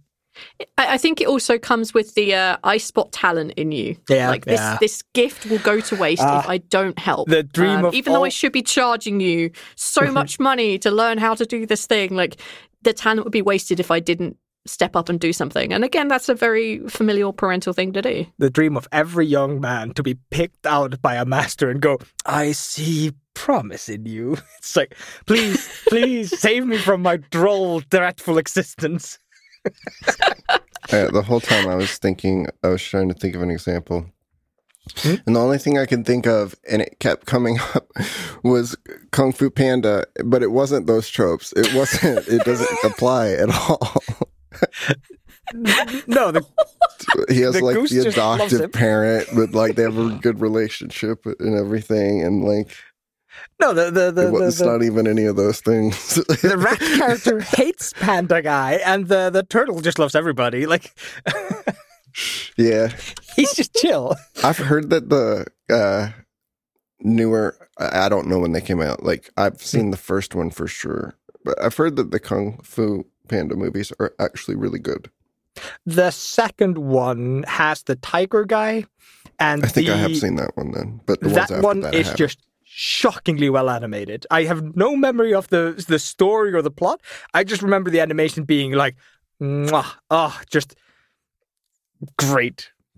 So yeah, I like that trope. I don't like it when people do the weird thing with the villains, when the villains has someone they've taken on as a child, and then the child is like, I have now seen the error of my ways after you have taken me in and looked after me. I would join the good guys. I'm like, no, I hate that. I hate that so much. They did that at the end of Charmed, and I got so fucking mad. So no way. I hate it. So don't do that. Wait, villain, Charmed. Fuck. Oh, you threw me off. I had something. One thing I like, since we're talking about Kung Fu Panda, one thing I like in the found family trope. Okay. No, you don't have to cut that. We saved it. Thank you, Kesir. Yay! It's like if the found family transcends basically the quote unquote wraith. I don't think Kung Fu Panda is a found family story though. He has a real family that he cares about. His dad's really nice. I just it's adopted. That's great. I'm just trying to bounce off of something you mentioned. Like since we have like a lot of these stories that feature non-human characters, and I do like found family if it's like between races that don't actually like biologically could never be family, yeah, like quote a unquote. goose and a panda. yeah, for example. But like one thing I also like is like if it's not just the child and mentor situation, but like a brother sister situation. And like or like sibling, let's call it sibling situation, which I've seen. I don't have an example of this, but like I've seen some of like small character and large character calling each other brothers and sisters or like siblings. Like for example, a small girl and a large dragon. Full Metal Alchemist. Yeah. not that kind of like I literally mean different types of character races. Yeah. Or if it's like I don't know, like I guess a child and a dinosaur, and they bond so well that they call each other siblings. If they're sentient enough for whatever the storytelling is, that they can actually talk to each other like that. Mowgli. Yeah, Mowgli does call Uncle Baloo, the bear is just his cousin. Like, fuck yeah. Or uncle. I have to, because we're talking about this, I have to mention the worst whiplash I've ever had to the mentor trainee thing. In the newest series of Samurai Jack that came out like 2020, I think it was. Halfway through the series, there's a bad character that turns good, and Jack's like training them. And Jack's like this older man, and she's this younger woman. I'm like, oh, are they going for like a mentor thing? Like he's gonna like pass on the weapon to her, and she's gonna be the one who beats the big bad evil guy. I'm into that. Like I like this. And then they started kissing, like genuinely as I was thinking that, and I was just like, ah, no, that's not what I wanted. No, don't touch her like that, you old man. It was genuinely, I was in the middle of like constructing a new side story, like, oh, is this how the show's gonna go? And then it just started fucking smacking lips, and I was disgusted. It was disgusting behavior. No PDA, no PDA.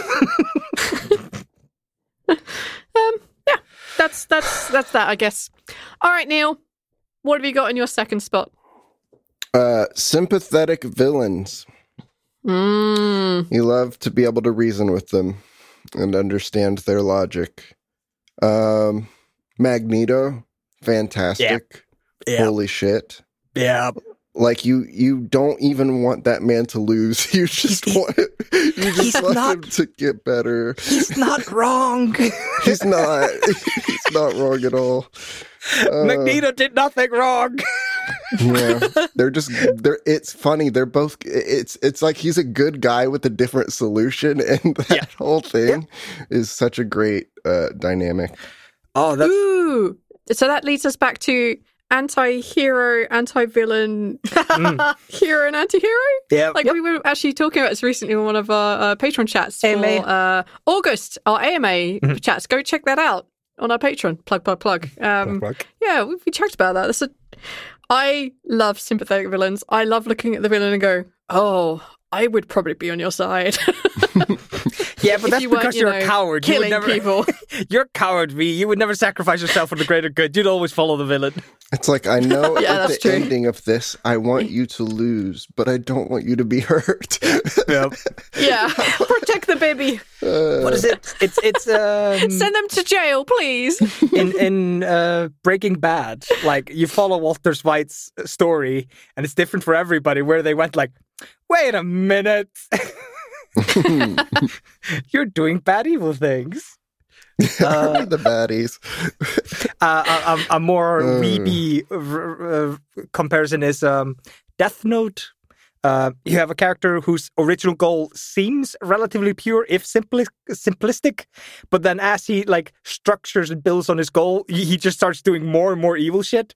And it's really funny to talk to people and ask them like, when do you think he went over the line? Like everybody will have a different answer. It's fantastic when you have a good guy that turns evil. So he has like a goal that you could have rooted for originally, but then they just go off the deep end. That is a good story. Yeah. Oh, Death Note or whatever Note. Other thing I said. Breaking Bad. Oh, I haven't seen Breaking Bad. I know all about it, of course, at this point. But bro, you need to watch it. Yeah. It's genuinely cultural osmosis. I know. Everything except the second season. Really? Okay. I was going to say everything except the fourth season. No, you're crazy, V. The fourth lost me. I'm like, nah, bro. So, Aethor, is your suggestion watch the first season, the third season, and the fourth season? No, just understand the second season is not as good as the first or the third. Like, just know that. I'm going to be honest, though. Like, the thing that broke TV for me and things like this, and the reason why I haven't watched is Game of Thrones. Like, how am I supposed to sink time into anything ever again before it ends? How am I supposed to know? It was so worth the ride. But, the ending made the whole ride not worth the ride. The whole ride was good up until the ending of the ride made the whole ride shit. And I don't know how it does that so spectacularly. But I'll tell you an analogy only a fat man can give you. It's like eating a meal, and it's a really good meal, and then you say, I want to thank the chef, and out walks this like dirty man, like drool and like boogers in his beard, and he spits on the ground as he walks out, rubs his head through his hair, then his hands together, and then shakes your head. You're like, I need to throw up now. This is a terrible meal. That's what they did to us, Neil. It was awful. It was awful, Game of Thrones and I have not recovered. Game of Thrones may probably be the best, like, sympathetic villain story in the fucking world up to, like, season 6, 7.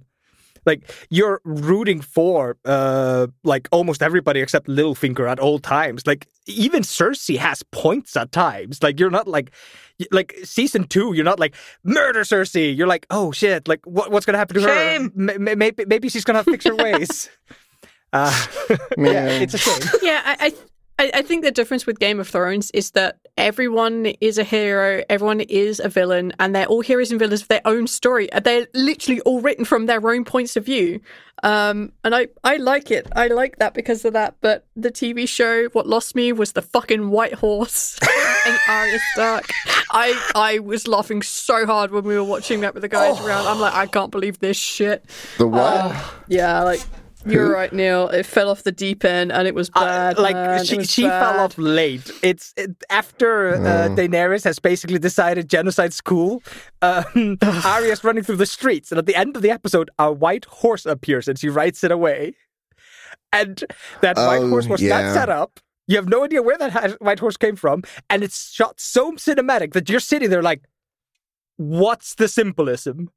This is supposed to mean something. Nothing made sense. The whole thing was to mean something. None like, of it. is this like the no one priest like changed his face and turned into a horse instead? Like, is that the only reason that this horse could be here? God, and Arya had the best story up until that point. Yeah. The best fucking story. Yeah. I was so scared for Arya the whole time. Arya was my favorite for the whole ride, and then what was the point of it? And then she takes stupid pills and forgets the power to change his faces. You know, the most important power.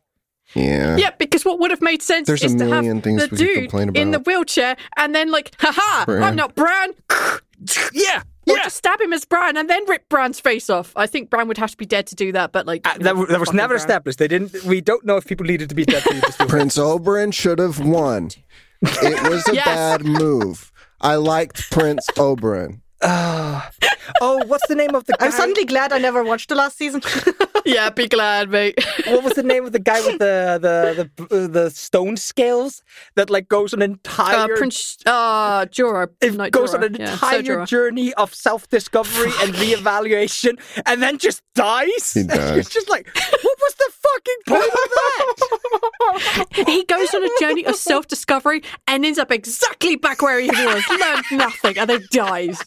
The worst. Fuck. Oh my god. And Jaime, fuck you, Jaime. Yes! Man, Jaime was the most unlikable character at the beginning who had a complete turnaround and made me feel bad for him. And I was like, damn, Jaime's a good guy. His sister just sucks, though, and he needs to stay the fuck away from her. And when they're separated, Jaime's becoming a good person, and Cersei's just becoming more of a fucking bitch, and you hate her. And then they, in the fucking end, and then Jaime, and it's like, man, why? Jaime, why? Man, why? I hated it. You hated it. Could have been a good guy, man. Fuck I saw it for a fucking second. We saw for a fucking second. And that leads. I will come back to remind me about this, but there is like the spark of like redemption in Jaime throughout those last series where he's hanging around with Brianna Tarth. I think I'm not a fan of the Brianna Tarth potential love line. No, fuck that. I don't give a shit about that. That spark of humanity that is still in him to be a good person. That was so good. And then for him, what the fuck? That was disappointing. I was disappointed with a lot, but. Remember how he was set up to be somebody who would dethrone an insane ruler when they go against the will of the people? Oh, remember when he was set up for that? Remember? Remember when he did that? He fucked the crazies. That's what he did with his life. He's been fucking crazy Why since can't you remember like the 1? North remembers? Tyrion's so good, though. I love Tyrion. All right, we need to get off. We need to get off Game of Thrones. We need to get back to where we were. Yeah. Oh man. Neil was doing Oh, about another ad break. Jesus Christ, save us ads. And it's an ad about a new Game of Thrones audiobook or whatever. Yeah. The board game. Spoilers for Game of Thrones, it's bad. The Game of Thrones board games, they had some stipulation in the contract that anytime they used the phrase Game of Thrones, they needed to use the full title of the show, The Game of Thrones. The Game of Thrones. So in the rule book, every time it was talking about the board game, it had to say, in a game of the Game of Thrones. It always had to have two the if it was talking about the game. In the Did Game they have of a Thrones TM board on game, it? It always had TM at the end. Yeah, then you need to use the entire phrase. Yeah. So that's necessary to lose a game of the Game of Thrones. It's such bad English. Terrible. Future me, I don't know if we actually put an ad in at that point, but either way, what a beautiful transition to Aethel. Oh, me again. What's in your top spot? Right. You again. I am going to not do my honorable mentions yet, because I might accidentally have somebody's top. My favorite one is, this is a dumb trope, but Jesus Christ do I love it. The main theme plays during the final fight. I actually saw that when I was looking up my trope. That popped up, I was like, oh yeah, that does happen. I love it. Do you have any idea how long I need the combat music to be, Aethor? I'm not talking about the entire thing. Yes, he is. Yes, he is. He was the entire thing. No, all we need is that at either the final blow part or at like a really stumper part. If like Laffy and Sultana, Squash, or Raoul goes down, that's when we need to have that, and the team like grows. When they go down, we need to have on a like piano, just under their death. Like, yeah. I'm telling you, Neil. I'm telling you. I think this is Aethel's subtle way of asking you to do that. I will not be asking in 5 years when we're editing the finale.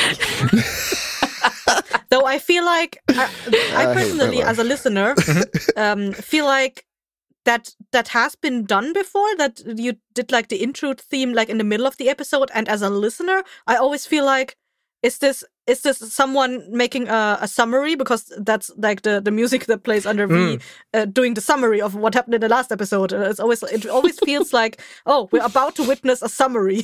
No, in my brain, if I hear the intro song, it's pump up time. I'm pretty sure they did it in the One Punch Man finale of the first season. They do something kind of similar in Full Metal Alchemist in the fight with Father. They have like one of the songs that's been playing like as a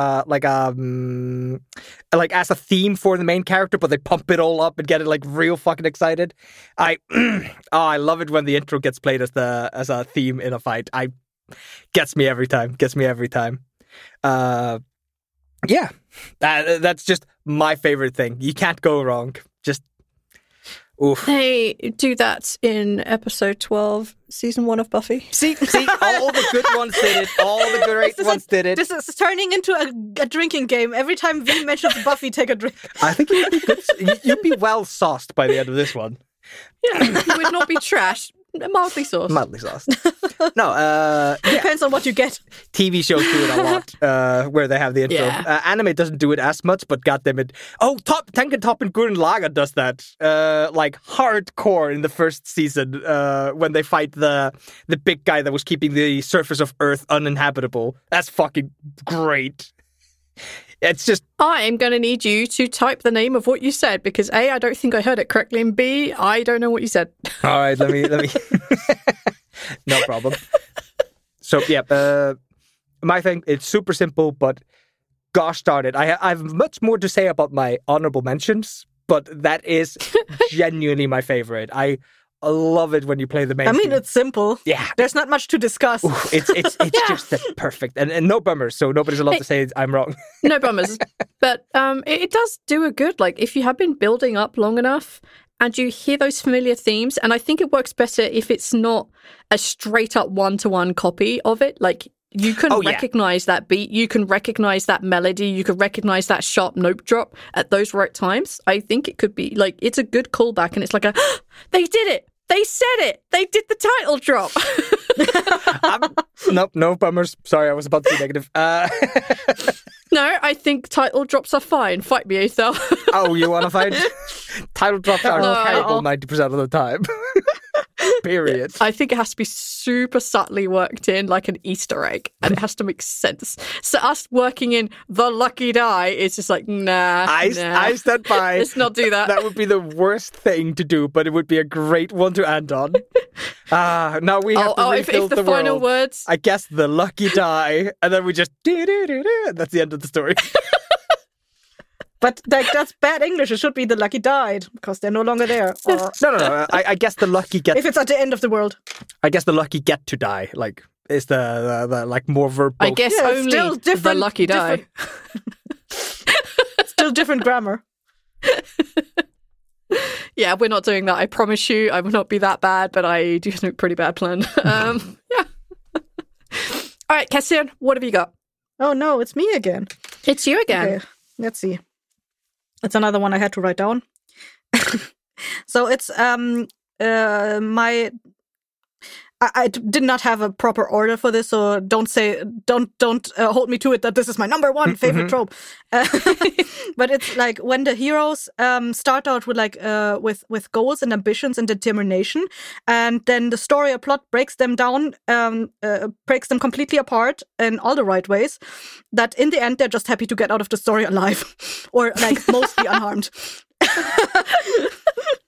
They achieved nothing, but they're just happy they got out of the story at all. It's always fantastic when a character has like a goal of glory, riches, and power. Yeah. And then at the end of the thing, they're like, you know what? I'm just glad we came out of this alive and we stopped that bad guy from doing that bad thing. And it doesn't even have to be like a end of the world kind of thing. It's just like, it was an evil real estater who was gonna like demolish a suburban neighborhood that had a lot of culture. It's like, and we stopped him. And I'm just like, yeah, you learned a lesson, buddy. There's more important things out there. Yeah. Or like it humbles the character that went out with like all those like that went out into the world starry-eyed and bushy-tailed or whatever. Yeah. And like they came back being like, guys, I'm just happy I'm still here. See, that's kind of the opposite of the a trope I kind of enjoy, which is the main character returns home and he's just like, oh, I don't fit in anymore. Celebrated a hero. No, he doesn't fit in anymore. He doesn't know how to be normal. Okay. Like he comes home and he's just like, I can't just go to the grocery store anymore. Like I have to like scrounge for my food and like I can't just. That's one you like? Yeah, I don't know why. I just kind of like it when the hero returns kind of like changed. Like I always feel like that kind of storyline happens a lot if there's like a second book or a second season or a second movie. It's always that kind of trope, but in the beginning, like the character came back and they did not fit in, and they're dealing with that. No, and I hate that one. No, if you start the second season with that, go fuck yourself. If you end the first season with that, 2 thumbs up. Like. If you have the balls enough to show the after, because a lot of shows like, here's the high point, and then we never see them have the happy ending. We never actually see them getting the romance on. We never actually see them returning to their village. No, like, drive off into the sunset. It was hinted that this will be, drive off into the sunset, the happily ever after. If you have the ability and the balls enough to go, all right, let's look what it's like to actually return home, because it's not all going to be sunshine and daisies, but that does lack a nice rounded ending. It does lack that nice, yay, unless, of course, they return to the village and everything is fine. Or you have at least one set or one character that returns home or to a new normality and things are good. Because I guess it also depends on the tone of the show. Is like, if your entire show has always been dour and sad, then show them returning back and still things aren't good, even though they've done the good thing. But if your show has notes of happiness and hope in it, show the sad, shitty one, but also like contrast it with the happy one too. You never see beyond the happy ever after. Now imagine, V. Yeah. Imagine that you went on a big, big adventure and everything went surprisingly well. You were a bit pessimistic, but everything's fine afterwards. And you have this really cool thing, a really cool ring. And I was just gonna say, imagine the Eagles came in or whatever. It's like a fucking Lord of the Rings, isn't it? Piece of shit. It is.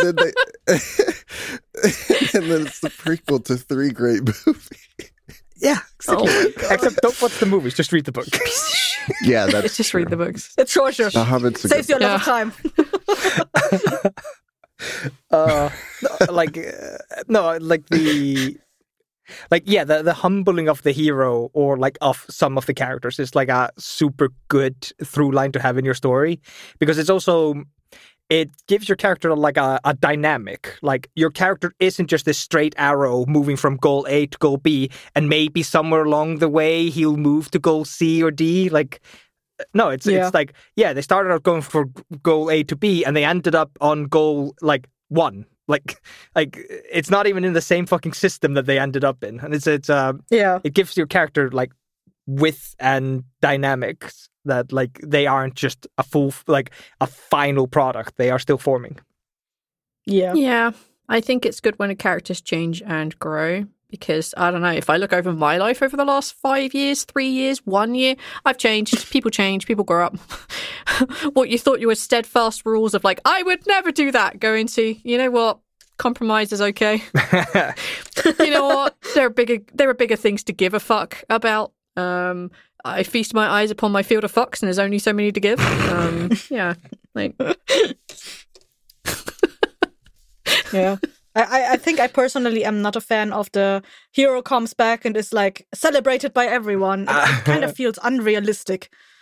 Yeah, because like if it is like, for example, like talking fantasy, they go off and fight this big epic battle 4,000 miles away. Mm-hmm. They come back to, you know, bumfuck nowhere. They're not going to know of what happened. They're not going to treat you any different, except some dickhead who didn't pay his rent for the last 4 months. Like, you're literally quoting the end of The Hobbit. I know, and then you have this crazy uncle with a bunch of artifacts and stories. And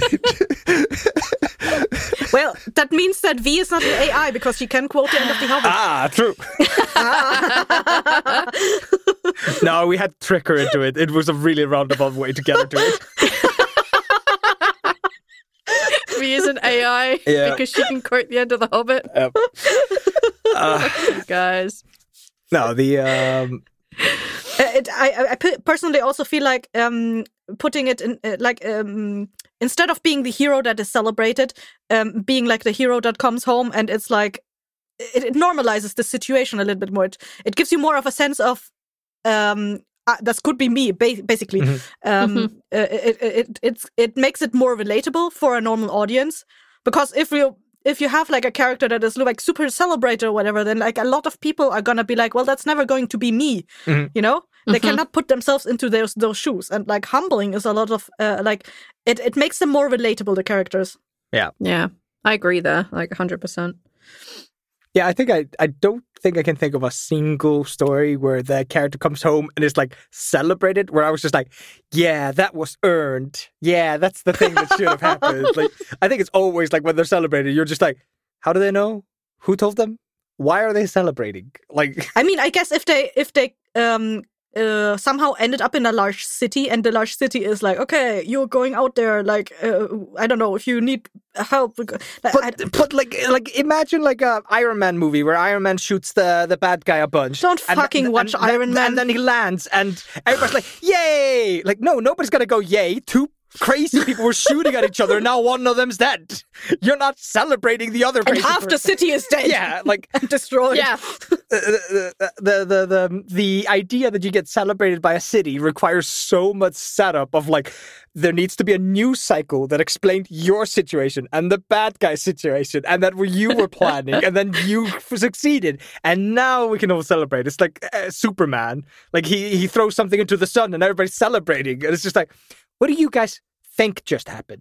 Like, actually, that reminds me of the Dragon Ball one that was like, oh, people around the world give me energy. Yeah. Like, how the fuck do they know? Who are you?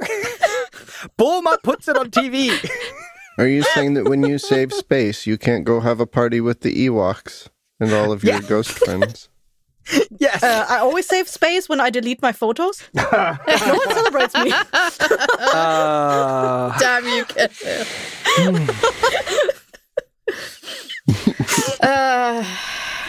Yeah. Sorry. All right, V, I think it's your turn. Yep, we have 15 minutes left. Yep, you can tell us about what your favorite trope from Buffy is. I fucking hate you. So, I have the bad guy redemption arc. And I have it as my trope for a fair amount of reasons. Because I think that to a degree, some people, and most people, deserve a second chance. You swore in church, probably shouldn't hunt you down and burn you as a witch. Redemption. It's a thing. People should look into it. And we all love a good redemption story. And I think we could stand to learn a bit from the idea of forgiveness and helping people get better. I love backstories of doing super bad shit and then trying to make it up or just trying to be better. I have edgelord characters that are all basically like that, and I love the shit out of all of them. It's fun to play. I like to try to do better. I like to carry guilt. It's nice.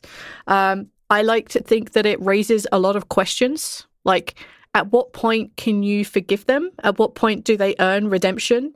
Is it based on body count? Like, what's the number in the body count? Mm-hmm. Like, if they are a vampire and they suddenly get a soul, how many murders is okay before you can't forgive them? Is it based on the show type? Like, is it supposed to be funny? Is it supposed to be dark and depressing? Is it based on personality? Are they just fun and you love the bad guy? And you know what? I'll forgive him a couple of murders or a couple of arson attacks. Like, whatever. Like, he's a thief. Like, fuck it. I don't care.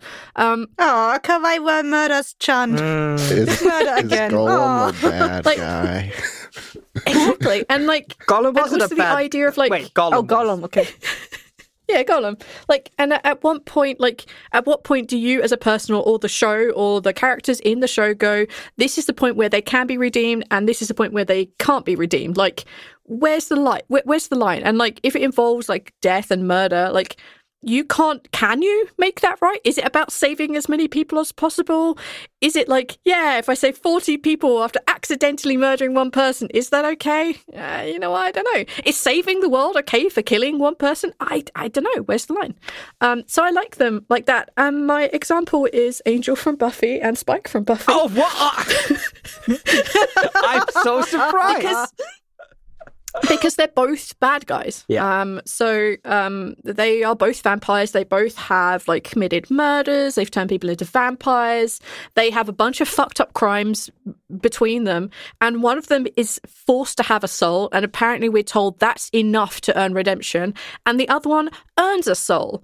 So is one being forced to be a better person actually redeemable, or is the person who literally goes out and risks everything and undeath death to get a soul to be a better person? And is having a soul enough? I don't know. Is it worth it?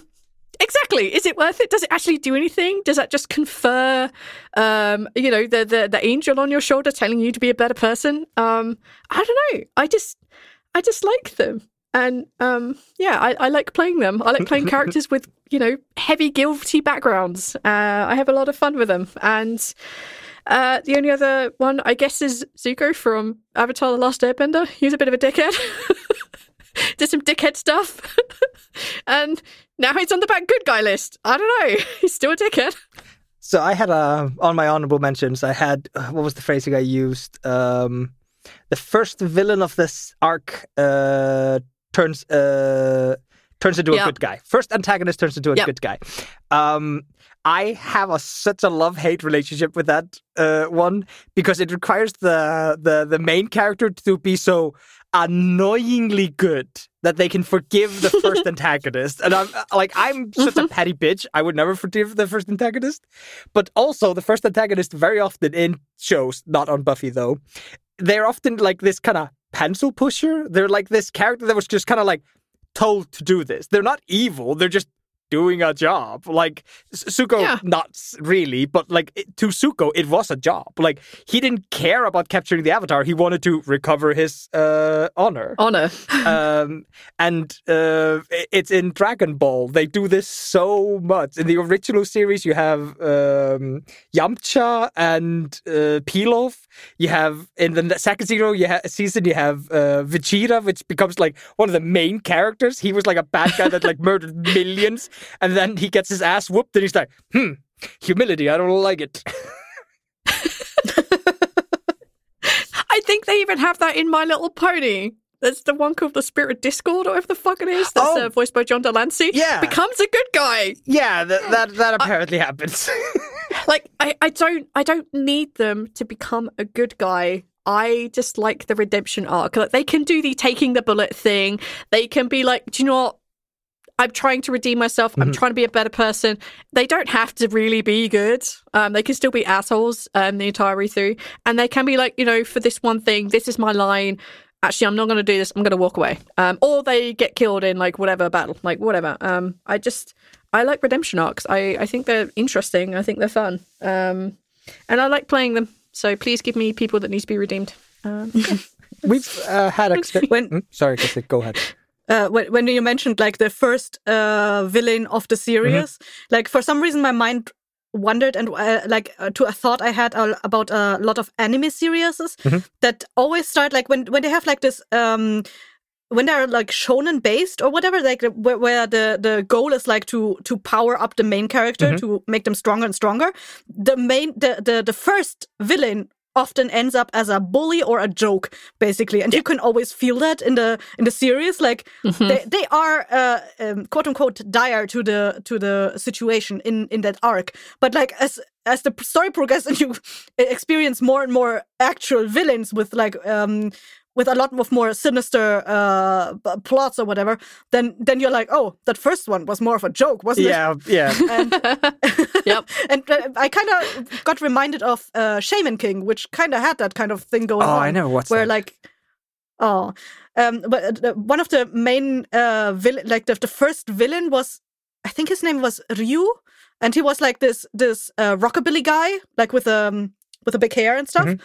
And like he was the villain of the first book or whatever, or like episode, and like at some point he had like a redemption arc and he started being a shaman, and like he became like one of the fan favorites actually because of the arc he had. Like, but he started out as a 100% as a bully. Yeah, but he ended up as part of the main team, or like a very B side character. That's very much Yamcha from Dragon Ball. He starts off as like a super evil villain who's like trying to gather the Dragon Balls to wish for some kind of immortality wish, and by the end of like Dragon Ball Z, he's just like, oh yeah, that's Yamcha. He dies a lot. He's just shit. I mean, heroes becoming villains is exactly what happens to Spike. He is an actual villain. He is actually a dickhead. But the audience loved him so much, they brought him back, and he continued to be a villain. Even when he was a good guy, he wasn't a good guy. And at the end, he saves the fucking world. Not Buffy. Fuck Buffy and all those other people doing fighty things down the hole of demons. It's Spike that saves the world. It's great. It was always Spike. It was always about Spike. It's always Spike. It's always about Spike, which is really hard because I think the writers of the show were like, we don't know what to do with him. He shouldn't be in the show. He makes no sense. He should be murdered. And I love the fact that every time that Xander interacts with Spike, Xander's always like, we should be killing him. He is a vampire. I'm calling it right now. It's a very consistent character. I'm calling it right now. The receptionist saves the world in TLD. Oh, Tremper? Yeah, 100%. No, but he's annoying. No, it's going to be the triangle gnome. comes out of the corner and triangles and heals Sultana just before she was about to die. It's like the equivalent of like a bunch of people trying to open a can of pickles, like, and no one can do it, and the last person opened it. Like, this was easy. What is wrong with you guys? The triangle guy comes in, like, ding, saves the world, done. And then like the jar opens, the world is saved. Yeah. But like, Tracking TLD, we have that in a lot of characters that we interact with. Like, we have Emil, who is a lich and has murdered many people, but trying to be a part of the good guys.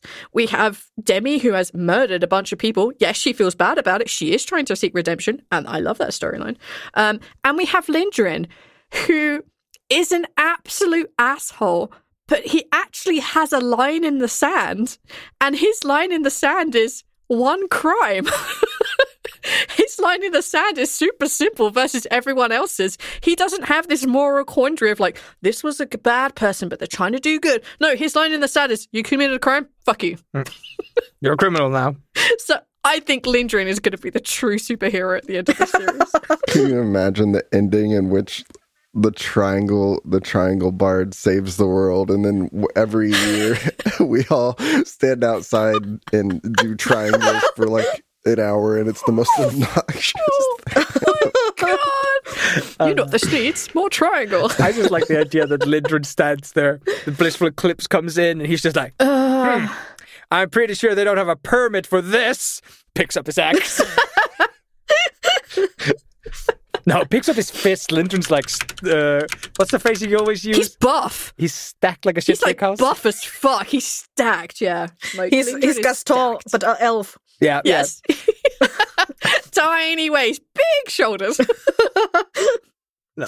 But the redemption thing, me and we've had like extensive conversations about it, and I think I found like my dumb like line where I like to follow. Which is very simple. If you murdered somebody and they had a loved one, they are allowed to murder you. Period. Yeah. Like, I don't care how much you regret it or how much you were under the influence of drugs or being blackmailed. You chose to murder instead of killing yourself. So, you're out of... Unless you were mind controlled. Okay, mind control is literally the only exception. Like... And what then we kill the person responsible for that. Accidents aren't murders. That's like that dark back guilt thing I was chatting about. Like, I love playing characters like they could have been like tricked into doing the bad thing. They've been but they would still carry that guilt because they still did it, even though they didn't do it. It wasn't their fault. Like, I love that. I love that shit so much. Yeah. So you say accidents aren't murder. Mm-hmm.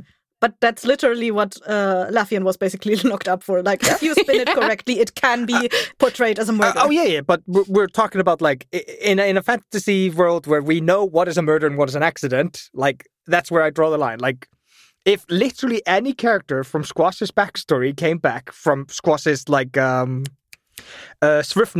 backstory came back, and we're like, you came to our village, you stole all our food, and my family, like, starved to death. Prepared to die. Squash would just put up his hands and like, can I finish this Blissful Eclipse thing and then you can murder me, please? Like, with Raoul and Fulcrum, like, in my mind, and again, this is not Squash or Gref or anything like that. This is just Aethor trying to sort through his ideas of redemption and forgiveness. It is literally up to Raoul. Like, if Raoul came up to Fulcrum and goes, I am going to kill you now, Squash would be like... There was that initial, like, wish of kind of, like... death, violence, yeah, you know, but yeah, I think a lot of context revealed itself. Yeah, and now he's reacting to that, and that's up. Fulcrum is another wonderful example of bad guy redemption arc. We can't keep any of this in. I know.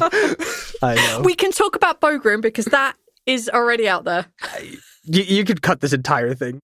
So yeah, that's my one of my favorite tropes. Neil, round us out, bud. What have you got? Yeah, I was gonna do just a more broad version of yours. Basically, yours is a bit more specified, but just the antagonist turned ally. You know, the whole thing is fun because I love, like, all my characters feature some sort of like trust game. I love just kind of context around characters in detail because, like, trust is a spectrum, as y'all were kind of getting into, you know. Yeah. And it's based on a lot of things that you learn about characters that should make them interesting. So I feel like that just in general is a cool window for character depth. But 100%. Instead, we can talk about opposites attract. Two people that work well together that are completely opposite. It's fun. It is fun. It is extremely fun. Like, actually, talking about like opposites attract and working well together. There's a real world example of that, not just from media. It's Adam and Jamie from Mythbusters. They could not stand each other's working practices at all. Like, they have very different ways of approaching things. One's very methodical. One is very much like, I'll give it a shot, spaghetti against the wall approach. And they just couldn't. They were very, very different in the way that they did everything and the way that they spoke and the way that they moved. And literally everything about them is like, you would never in a million years pair these two together to make a show. Like, they're just so vastly different. But because they have an underlying professionalism and respect for each other's end result, if not their process, they managed to make things that worked. And it was... they talked a lot about this. It's like, it is the result that matters. It's not whose idea. So yeah, like I didn't know that about those two. Yeah, they apparently they only had one dinner together. Arya and the Hound. Yeah, that was good. They were so good together. But they're so alike, but so different. It's great. I mean, that was one of the tropes that made me start out on Counterbalance. Yeah. So that tracks. True. The three of them are all very different. They're very opposites. Somehow they make a triangle of opposites. Yeah, but like in the beginning, like the initial idea was just Raka and Malaki. Like, Lynn came in later because I was like, I need a third character to kind of glue these together while they're working things out. Yep. Okay, that's funny. Yeah, the opposite attracts is like a fun one. I don't know, like, I feel like it's often used so like dumbly that I think I have mostly a negative like image in my head, but like when we're talking about it, I'm like, yeah, no, that's really, really fun when it's done well. Like, yeah, I like these ideas. What you're talking about is fun, but it's so often I feel like it's used like there's a manic scientist and then there's the calm scientist, and together they get everything done. And it's just such a boring dynamic. It's like, oh, of course the manic one writes up all the cool formulas, and then the calm one cleans them up and makes them actually functional. It's like, I have another example for you to bring back Full Metal Alchemist. The teacher person, I think Itsumi. I don't remember her name. Yep. And her husband. Yeah, they're fucking great together. But they're funny. Oh, yeah. Sorry. I just got who you're chatting about. But they're funny in a weird way, like who's also a teacher. Hey, yay! Hey. Yeah, no, I think like you do opposites well. You got some good stuff. Just like, don't be lazy. Don't rest on your laurels. If you're writing a story out there, put some fucking effort in. Don't just copy what Marvel does. Just do your own thing and put some goddamn effort in. I feel like a lot of times when there's like opposite characters, it's usually like rivalry characters, and like they work well together in specific scenarios, but they are very rarely put in those scenarios, like because they're on different teams and they're not on the same team basically, so they don't have a lot of screen time together, I guess. which is a lot of time how these things happen. Yeah, like. And I don't personally like those too much. I mean, they feel strong if you're into the series, I guess. But it's not like the entire flesh of the series is not based on that, I guess. I'm thinking, for some reason, Pokemon popped into my head, and I think like there were episodes where like Ash was teaming up with one member of Team Rocket and like something like that, and like they kind of worked well together, but it's like, oh, it's this kind of trope where it's like, yeah, they're only working together for right now. Yeah. And after we're done with this, we're gonna be back to enemies. Oh, that's a fantastic I also love trope. that as a trope. I also love that so much. There's something so fantastic when like a bigger, badder, eviler threat that's also really dumb presents itself, and the two antagonists and protagonists are like, we're gonna have to work to deal with this stupid thing, aren't we? Like, this is not gonna solve itself, is it? Like, There's an episode of Buffy. I'll stop. I'm sorry. I'll stop. There's also an episode in Full Metal Alchemist again with Envy. Oh, and Edward ending up. What the fuck were they trapped? They were stuck inside of gluttony. The false gate. Oh right. Yeah, it's Envy, Edward, and Lynn or Lee. Yeah. Neil. Is there a version in Lord of the Rings? We've hit all the fan bases so far. No, there's no point where Frodo and Sauron work together. But in World of Warcraft. Yeah, that's true. No, the dwarves and the elves are bickering. Yeah, that's good. That's about it. They have that dynamic. And they become I guess friends. Legolas they become more friends than enemies, guy. but keep on bickering, and it kind of becomes a funny banter later. It's really good banter. But yeah. What fan bases have we not ticked yet? Twilight.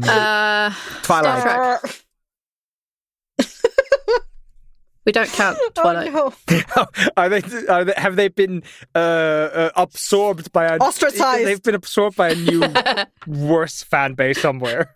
Like Vampire Diaries or some shit. I don't know. 50 Shades of Grey. Thing. Oh, yeah. Oh, what's it called? The one where he's a werewolf. My Immortal. Playing basketball. Oh, whatever. Wait, what werewolves playing Teen basketball? Wolf? Yeah, Teen Wolf. Yeah. The Twilight people got absorbed by Teen Wolf fan bases. I'm not sorry to any of those fan bases. I'm really not. Okay. That's what you What the fuck has happened? All right. Let's very quickly smash out our honorable mentions. Ooh. Oh yeah. Aethel, you started this train wreck. Okay. I really like the trope that the protagonist is a threat because they're an unknown to the bad guy. So the bad guy had a foolproof plan, but then the protagonist comes in with some amount of knowledge, power, or something that the bad guy wasn't ready for, and that's why they're a threat. It's not because the bad guy underestimated them, it's because he didn't even know they fucking existed. I love that trope. They were not in my calculations. Yeah, I love it when the bad guy's like, I've got everything figured out, I have so much power, I have these monsters that are immune to all the bullets, and then some guy comes in shooting lightnings, and he's like, fuck. I did not account for this. What do you mean he can fly? Like, why can he fly? Like, I love that. I'm sorry, what? I love that trope. It's genuinely because it feels like it earns the protagonist his seat as a threat to the bad guy. I really like, even though I hate it, I really do like unwavering honor in the good guy. When the good guy's just like bad evil guy for honor. Like bad evil guy is like, oh, I'm sorry I murdered 5,000 people. I'm sorry. And the good guy's like, well, if you say you're sorry, I trust you. And then he turns his back on him. Like, it's so dumb, but I love it. I love the fact that Doctor Who never kills. He doesn't like guns. He never picks up a gun. It's so dumb, but I love it. I love it when you have a good guy who's just unwaveringly honorable. Just. All right. I will correct you on Doctor Who. Doctor Who is a dickhead. You're like talking about the time where he banished the 4 family members to different edges of the universe. That episode was written by an idiot. Yeah, but it sticks this person in a mirror for the entirety of like time and space. That is a dickhead move. And it was he may never kill, but he's still going down in prison in Lindgren's books. Fuck him. That's Batman level of stupid. It's because there are many writers touching the same character. Batman never kills anybody. Yeah, but he's like broken millions of backs. He's worse than a murderer at this point. And the same with Doctor Who. Like, if you ignore the writers that are like, ooh, I'm gonna make the Doctor edgy, it's like, no, fuck off, stop that. Don't put people in a black hole where they get to suffer for billions of years and lock them inside of a mirror for another billion years. Like, this is edgy bullshit. Stop it. I like my honorable characters. I like them a lot. Stop trying to ruin this for me, V. And ignoring first antagonist turns into a good guy, which happens in Steven Universe, and I love old guy is surprisingly strong. I like it when like there's just a power level. You never get weak. You just keep getting stronger and stronger, and I just love it when the old guys are just like, oh yeah, apparently just all strength is accumulative. I never grew weak, and they just kick ass. I love that shit. I absolutely fucking love it. It's funny when they look frail and old, but then suddenly, like when it matters, suddenly they almost burst their shirt because all the muscles. Yeah, it's so dumb, but I love it. I love it when call an ambulance, but not for me. yeah, 100% that meme in a nutshell.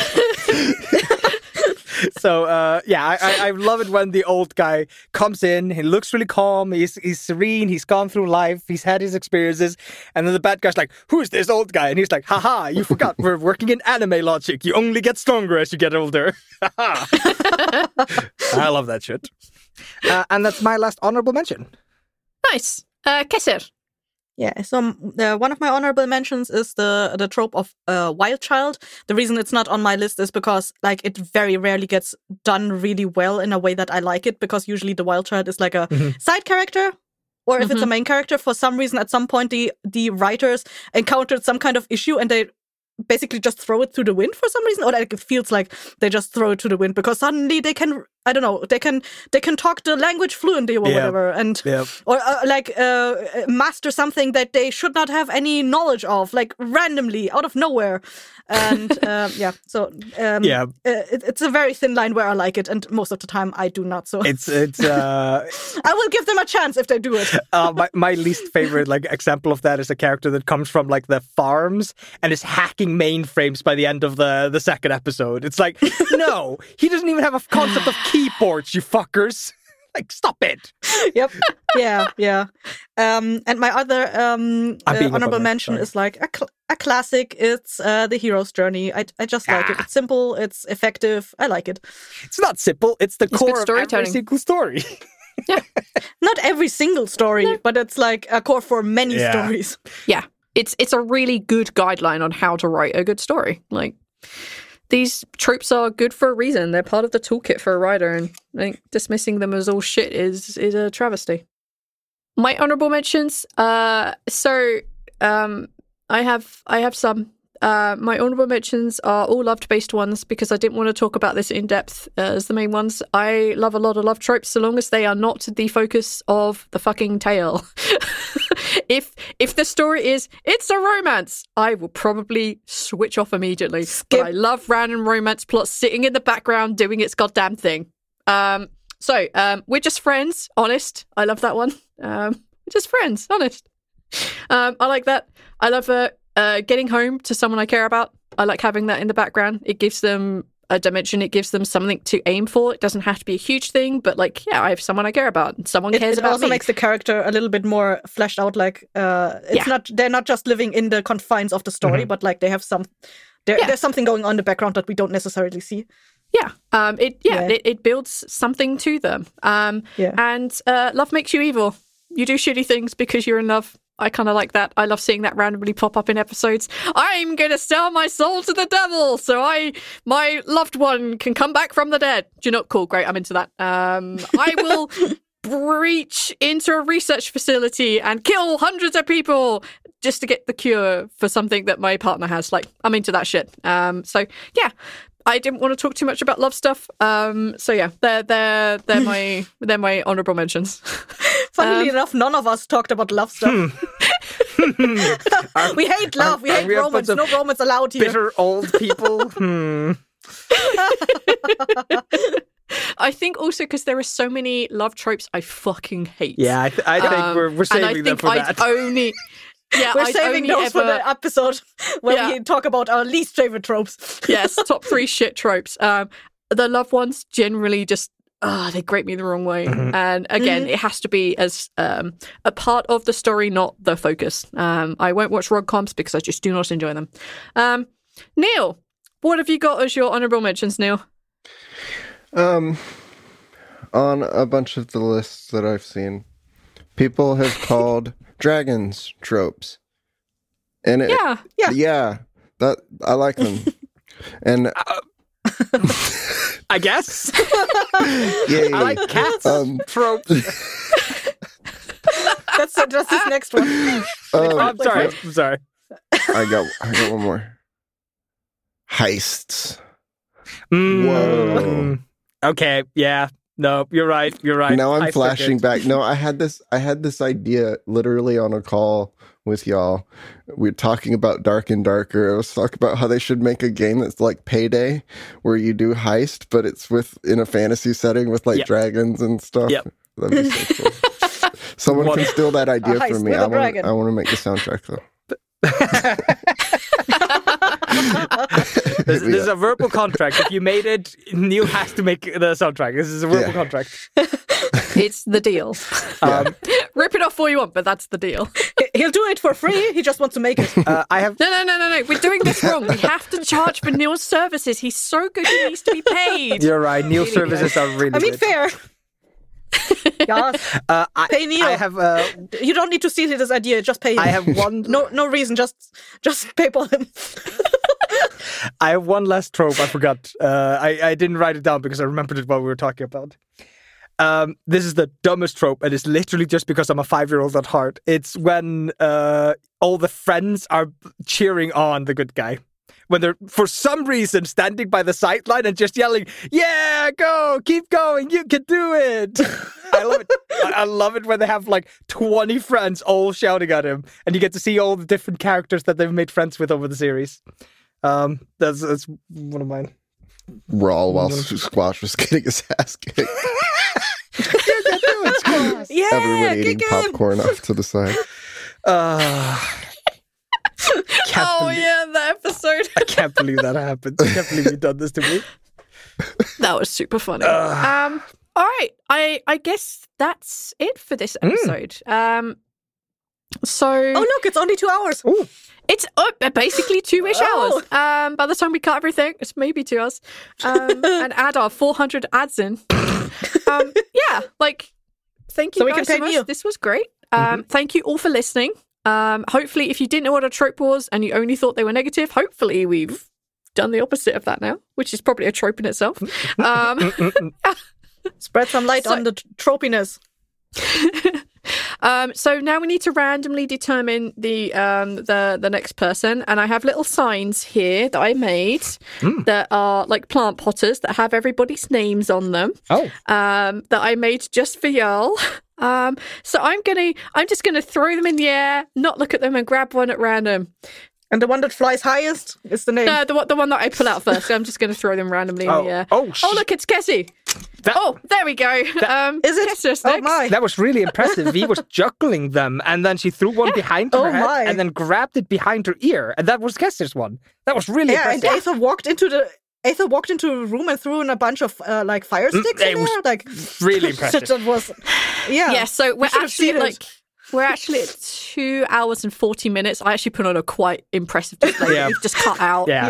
Because it's all visual gags and this is an audio podcast. But it's basically Kessie next.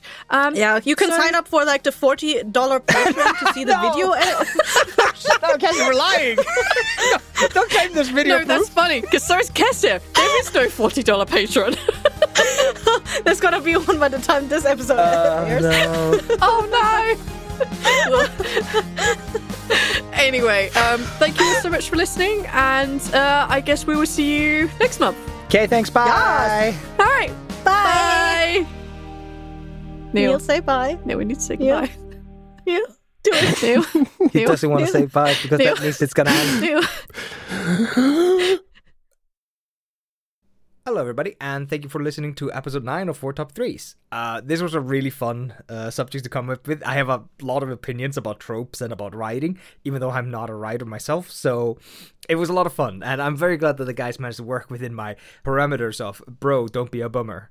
But they did, and it was a lot of fun. And I also want to do a shout out to Red Odyssey, which is a podcast whose trailer you're gonna hear now. This has been a Blight House Studio production. Thank you for listening. I was 13. I herded lambs beyond the village on the Lee. The magic of the sun, perhaps, or what was it, affected me. I felt with joy all overcome, as though with God. Rover operator Ilya Zakharov, authorization number 00461 of the Luna Agricultural Expedition Program. The time for lunch had long passed by, and still among the weeds I lay, and prayed to God, I know not why. It was so pleasant then to pray. Phantom 9, initialized. But not for long the sun stayed kind. Not long in bliss I prayed. Phantom 9 initialized. It turned into a ball of fire and set the world ablaze. As though just wakened up I gaze, the hamlets drab and poor. And God's blue heavens, even they, are glorious no more.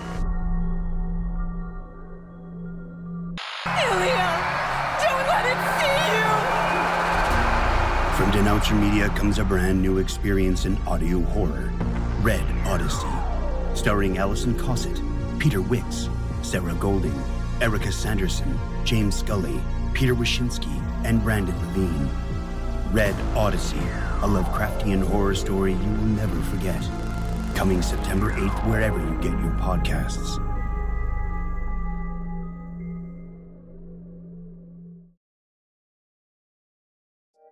Hey folks, I'm Yen. And I'm Nat. And we're the hosts of Comic Sans, the podcast about comics for those who are sans knowledge. Comic Sans is a show for people who know nothing about comics, like me. And people who love them, like me, and want to learn more about them. What makes you an authority on comic books? I read them, write them, live them, breathe them. What makes you the authority on knowing nothing? Honestly, Yen, 2 seasons in, I actually know a little more than I used to. You're welcome. The reason for that is that every episode I make Nat read one of my favorite comics, like Daredevil Saga or This One Summer. And then he tells me what makes that comic so special. And then I hear what Nat thinks and I try to avoid a pulmonary embolism. While I actively try to give him one. You can listen to the 2nd season of Comic Sans now. With new episodes every 2 weeks. Wherever you get your podcasts. You know, Yen, I think I know so much about comics now that this might have to be our last season. Nat, there will forever be more comic than you will ever know. What does that even mean? I don't know. It sounds profound though. Right?